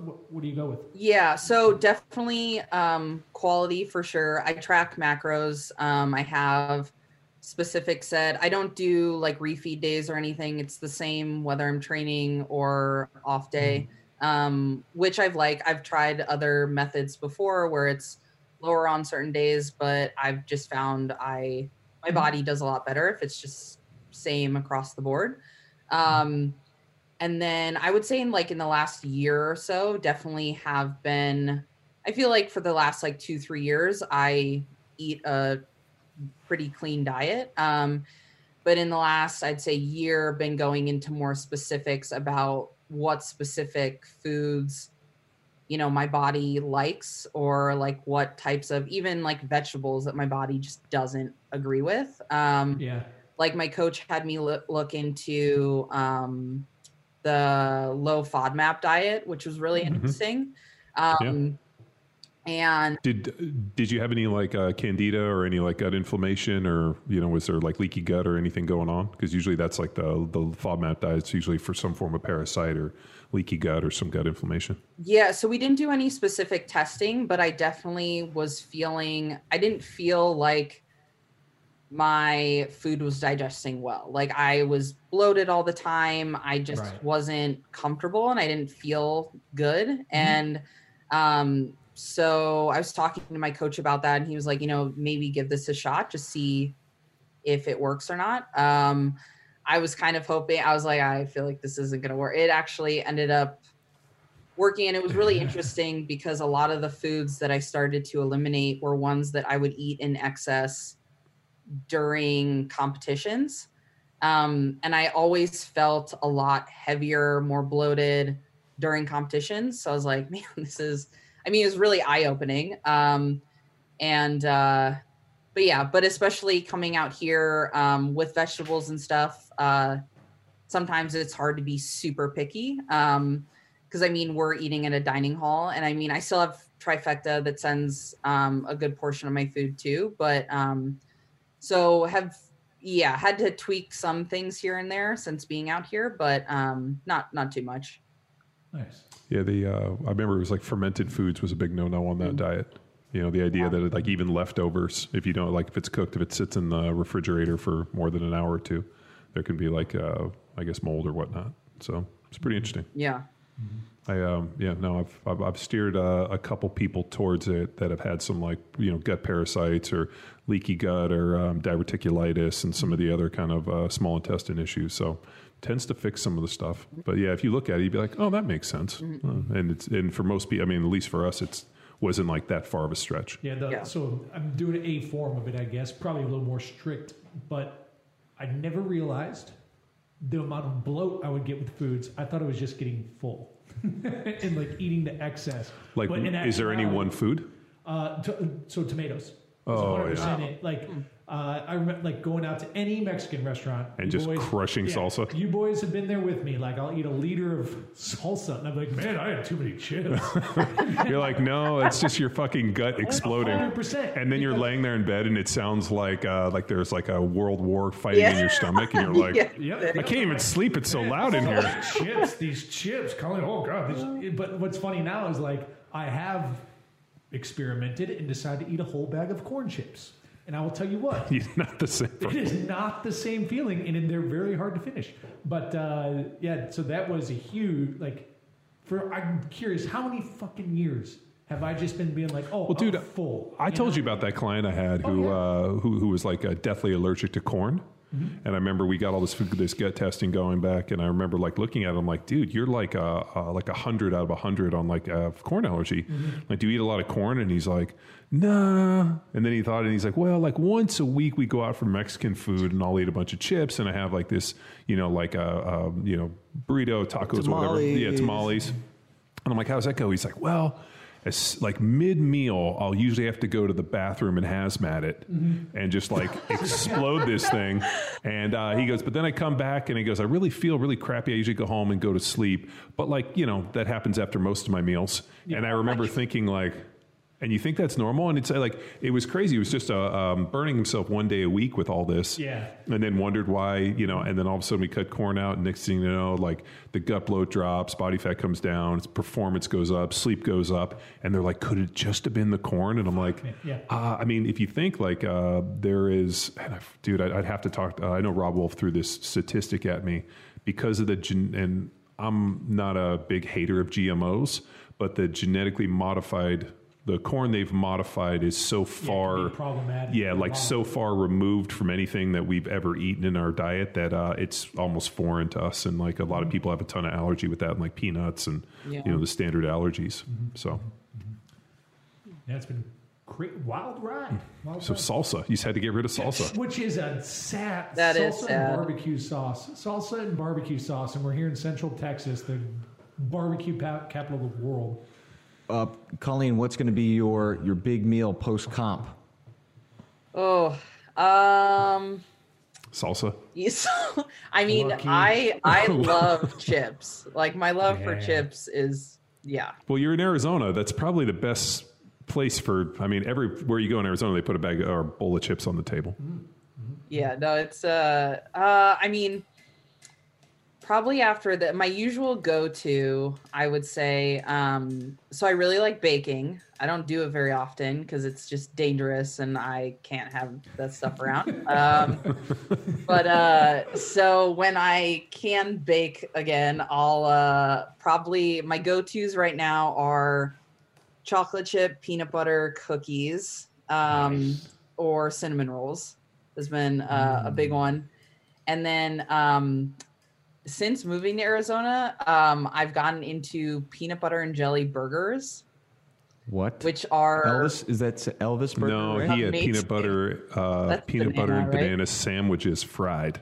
So banana, peanut butter, bread, deep fried. Oh wow. So another story, but my training partner who also played at Cal. So when I lifted weights, my training partner offensive line was a guy named Drake Parker, and Drake's uncle was Ed Parker, who was Elvis's bodyguard. Oh, wow. So when he was from Hawaii, so we went to stay with his parents in Kaneohe, and the dad was regaling us with stories of going to Graceland and Elvis. And one of them was like 2 a.m. watching them make banana peanut butter sandwiches deep fried in peanut oil. That sounds at 2 a.m. That sounds. And I'm like, how many? And he's like, like a dozen. 12 sandwiches? No way he died of a heart attack. You think you could eat 12 peanut butter jelly sandwiches? Yes. You could eat 12? Yes. With crust? No, dude, he's got to be a no crust guy. I like crust. My son, who's 4, he makes I'll make him a PB&J, and so I made him one. He came back and was pointing at it, and I'm like, well, what's wrong? And I got to cut his crust off. I miss PB&Js more than anything. So, Colleen, you're witness. John, witness. I think we have to have a crew episode where we just watch Tax eat 12 fucking sandwiches. I bet you I could. I bet you. I don't know if that would be that hard, but it'd be a lot of bread. How much is in a loaf? How many slices are in a loaf of bread? $24. I'll eat a loaf of PB&Js. You really? Well, I How need much- some Well, then, incentive. how much peanut butter are you putting on that? Like, 1 tablespoon per, like, because that's what I always kind of weigh it out at. I usually do All right, like a well, tablespoon, and I put that on the bread for. That's light. all right, we got to my mix. personal preference, but That is we, light. Yeah. Well, yeah, we'll get creative with the jams, and we'll go to town. You want jelly or jam? Okay, here it is, Colleen. They have to What's watch. on a peanut butter and jelly burger? No, Is it a burger with legitimately peanut butter and jelly? it's burger, peanut butter and jelly, and bacon. And then sometimes they put this like chipotle. Where do you get this? It's called cold beers and cheeseburgers. What's the place in Scottsdale right on the main drag, like across from like where Nordstrom's is? It's Shenanigans? like that bitchin' Mexican place that does the street tacos. Like you go in, it's all like Dias de las Muertas. It looks like something like an East LA gangster owns it. Yeah. I know what you're talking about. I can't think of the name. Dude, off the top of my that head. is one of my favorite places in the world. Like, So good. every time we go there, they have really good. They have like 50 different types of margaritas that are all based on the original. So it's like an original with this, which I'm not a big fan of. Like I like the original margarita. So no, I mean now my mouth is watering. I'm like, God damn it, those are good. I can't wait to watch you eat these sandwiches. Well, here's the catch. What? Both of you have to watch Twister with me while I eat it. No. Wait, so what's the time frame on you eating the sandwiches? Oh, 1 hour, 5 minutes. Twister. 4 minutes. 90 minutes. You're going to take 90 minutes to eat 24 sandwiches or 12 sandwiches? It's 12 sandwiches in 90 minutes. Yeah, I can do that. Can you drink a gallon of milk in an hour? No, I'm not going to do that. So I almost want to turn it into a race, but I'm pretty sure I'll die if I eat peanut butter and jelly sandwiches. Why? What about almond butter? I like almond butter more than peanut butter. I'll eat anything. Any type of butter. Just a butter. Ugh, like butter and jelly. Oh, actually, does that That sound is good? pretty That good, sound yeah. if it's toasted, it'd be pretty good. Yeah, that's toast. That sounds amazing. Okay. So maybe I'll wait, do it. what was the Maybe I'll burger just place do it. again? Because I'm gonna. Cold beers and cheeseburgers. Beers. Colleen, I've actually been here with one of our coaches, Zanis, during a Arizona seminar. So Oh, yeah? Old Scottsdale? Yeah. I know There's one. so there's two. There's one in Old Scottsdale, and then there's another one. The apartment I live in, literally, like I'm within a walking distance from it, which is I thought you were going to say that you lived upstairs. You're like, I live upstairs. And there's a fire pole. Yeah, and there's a dumb waiter. God, what was the place that Lauren Glassman took us? Wasn't it the Capitol Grill? No, Capitol no, Club? it was Mastro's Capitol Club, which is where we had the Kobe Yeah. fucking tomahawks. Yeah. I'm trying to think, So we taught a seminar out in Arizona, and Lauren Glassman, Greg's ex-wife, came with her minions, and then invited us out to dinner. And we went out to this dinner, and on Gigi. yeah, and the guy like the waiter comes over and he's like, "Hey, for the specials, we have these 40-ounce Kobe tomahawk steaks for $250 a piece." They were overnighted from Australia. Yeah, but it was really good, and I'm like, we're gonna need 7 of those. It's on, and put it on CrossFit's credit card. It was the best meal we ever had. wow. It was. All right. Well, this Cold Beers and Cheeseburgers has a burger challenge. Let me read it to you, Luke. You're a food challenge guy. It's 3. You start with at least 3 burger patties and add as many as you want. Eat it in record time, and your burger's on us. This burger isn't for the faint of heart, ladies and gentlemen, with each patty weighing in at a half a pound. Pre-cooked Oh. post. It's gonna I be don't know. pre-cooked. I hope you're excited to hear that you can make a burger as big as you want. So then the website has all these different times and patties. There's a 3 patty time, 4 patty time, 6 all the way up to the record 14 patties in 18 minutes and By 43 Colleen seconds. Fotsch. So weird.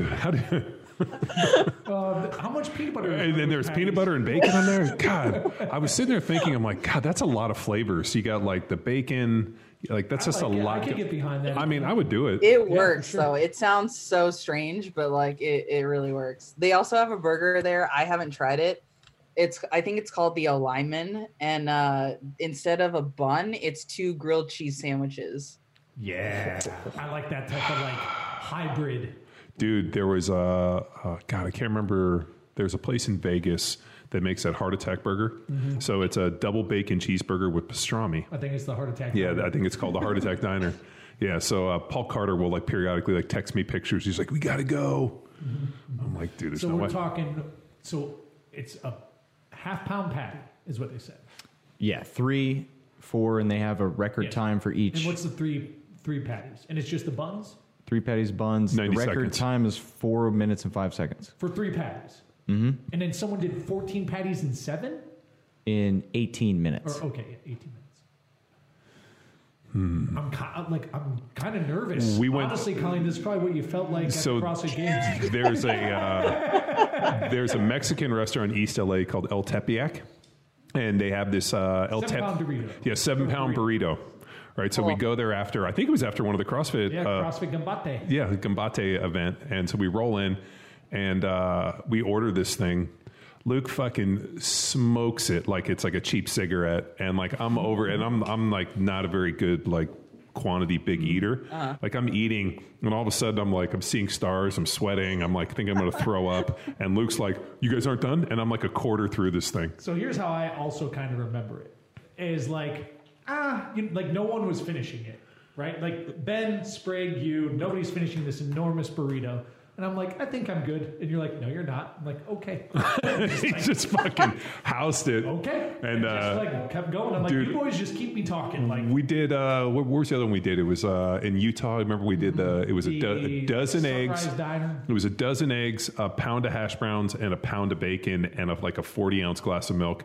Crushed it in like 18 minutes. Yeah, easy. Like I got smoked, and the waitress was talking shit to me. She's like, "Oh," I'm like, "Oh." Well, with that one, Colleen, was timed. Like you had to do it in 20 minutes or 15 minutes. It was 20 or minutes. something like that. But here's where they get you. The omelet was so goddamn hot. Like, you had to wait 4 minutes for it to cool down. Yeah, they brought it up. It was piping. It was bull. Yeah, it was a dozen egg omelet with a pound of hash browns, pound of bacon. And how much milk? And it was like a big Like four, a like a big, big, like one of those maybe not steins. like a milk stein of whole milk. That's where I would fail. On the milk? I just a lot of like milk. This, like this. Dump. Yeah, he just like he can unhinge his jaw Oh, like a you snake. probably got Yeah. skim. Big No, skim it was guy. whole. It was whole milk. I was Yeah, it was whole. bulking or something. Yeah, I might have a picture of that we could put in the show notes. I Colleen, recall it from what we're ultimately football. getting to is now this has to turn into a competition because I don't like. Why? Here's the competition. You got to sit through Twister and admit it's good. But you're slow. You're going to be chewing on this sandwich like a Reciting cow. the lines. Like a cow. You're not wrong. Imagine how long do you think it takes to eat a sandwich? Wait. What's going on with this weird mustache thing? What mustache? I mean, what did you just Grow a like? mustache already, John. It's Movember. Oh, okay. So I started in April. Yeah. But how long? So I'm guessing like it takes an average human. I'm talking Wonder Bread PB&J is 6 bites. Oh, you're a white bread guy. I'm just assuming. Okay. Yeah. Are you a wheat bread? Yeah, I I'm like kind of wheat. like a you? 7-grain kind of wheat. Like I don't like white Okay. bread. I'll eat anything. You so. white bread chicken shit motherfucker. Anything? Okay. So Well, do I get PBJ related. so I get to pick the bread then too. Pick the. No, we got to standardize everything.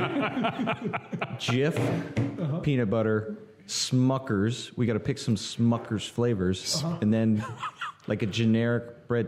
It's just going to infuriate. I'm going to be so mad watching you take 13 minutes to eat. That's going to be sandwich.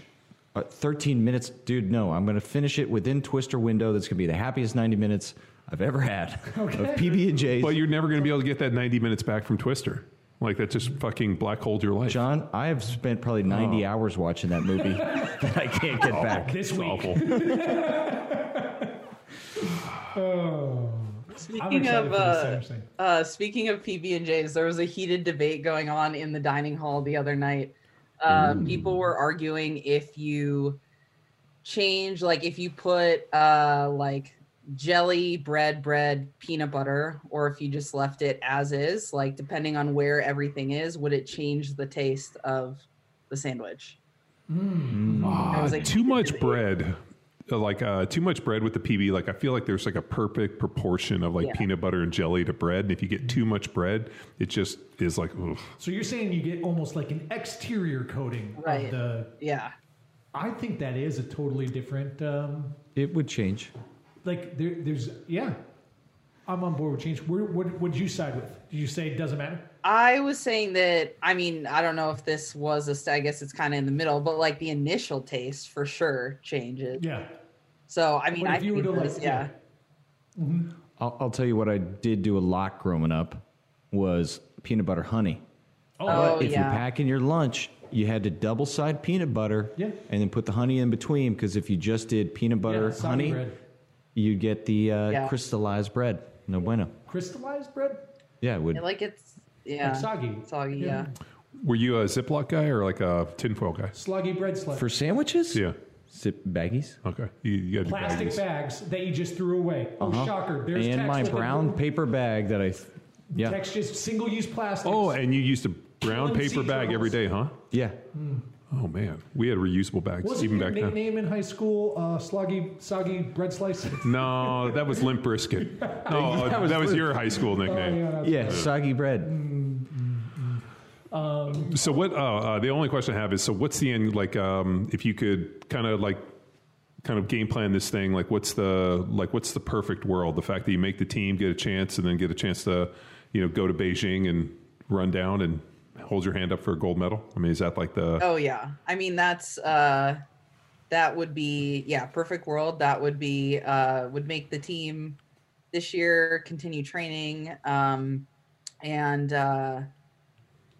then hopefully make a run at an Olympic Games. The cool thing is, I really feel like this is a sport that I could do for a while. Like I really do love it, even though I haven't been doing it all that long.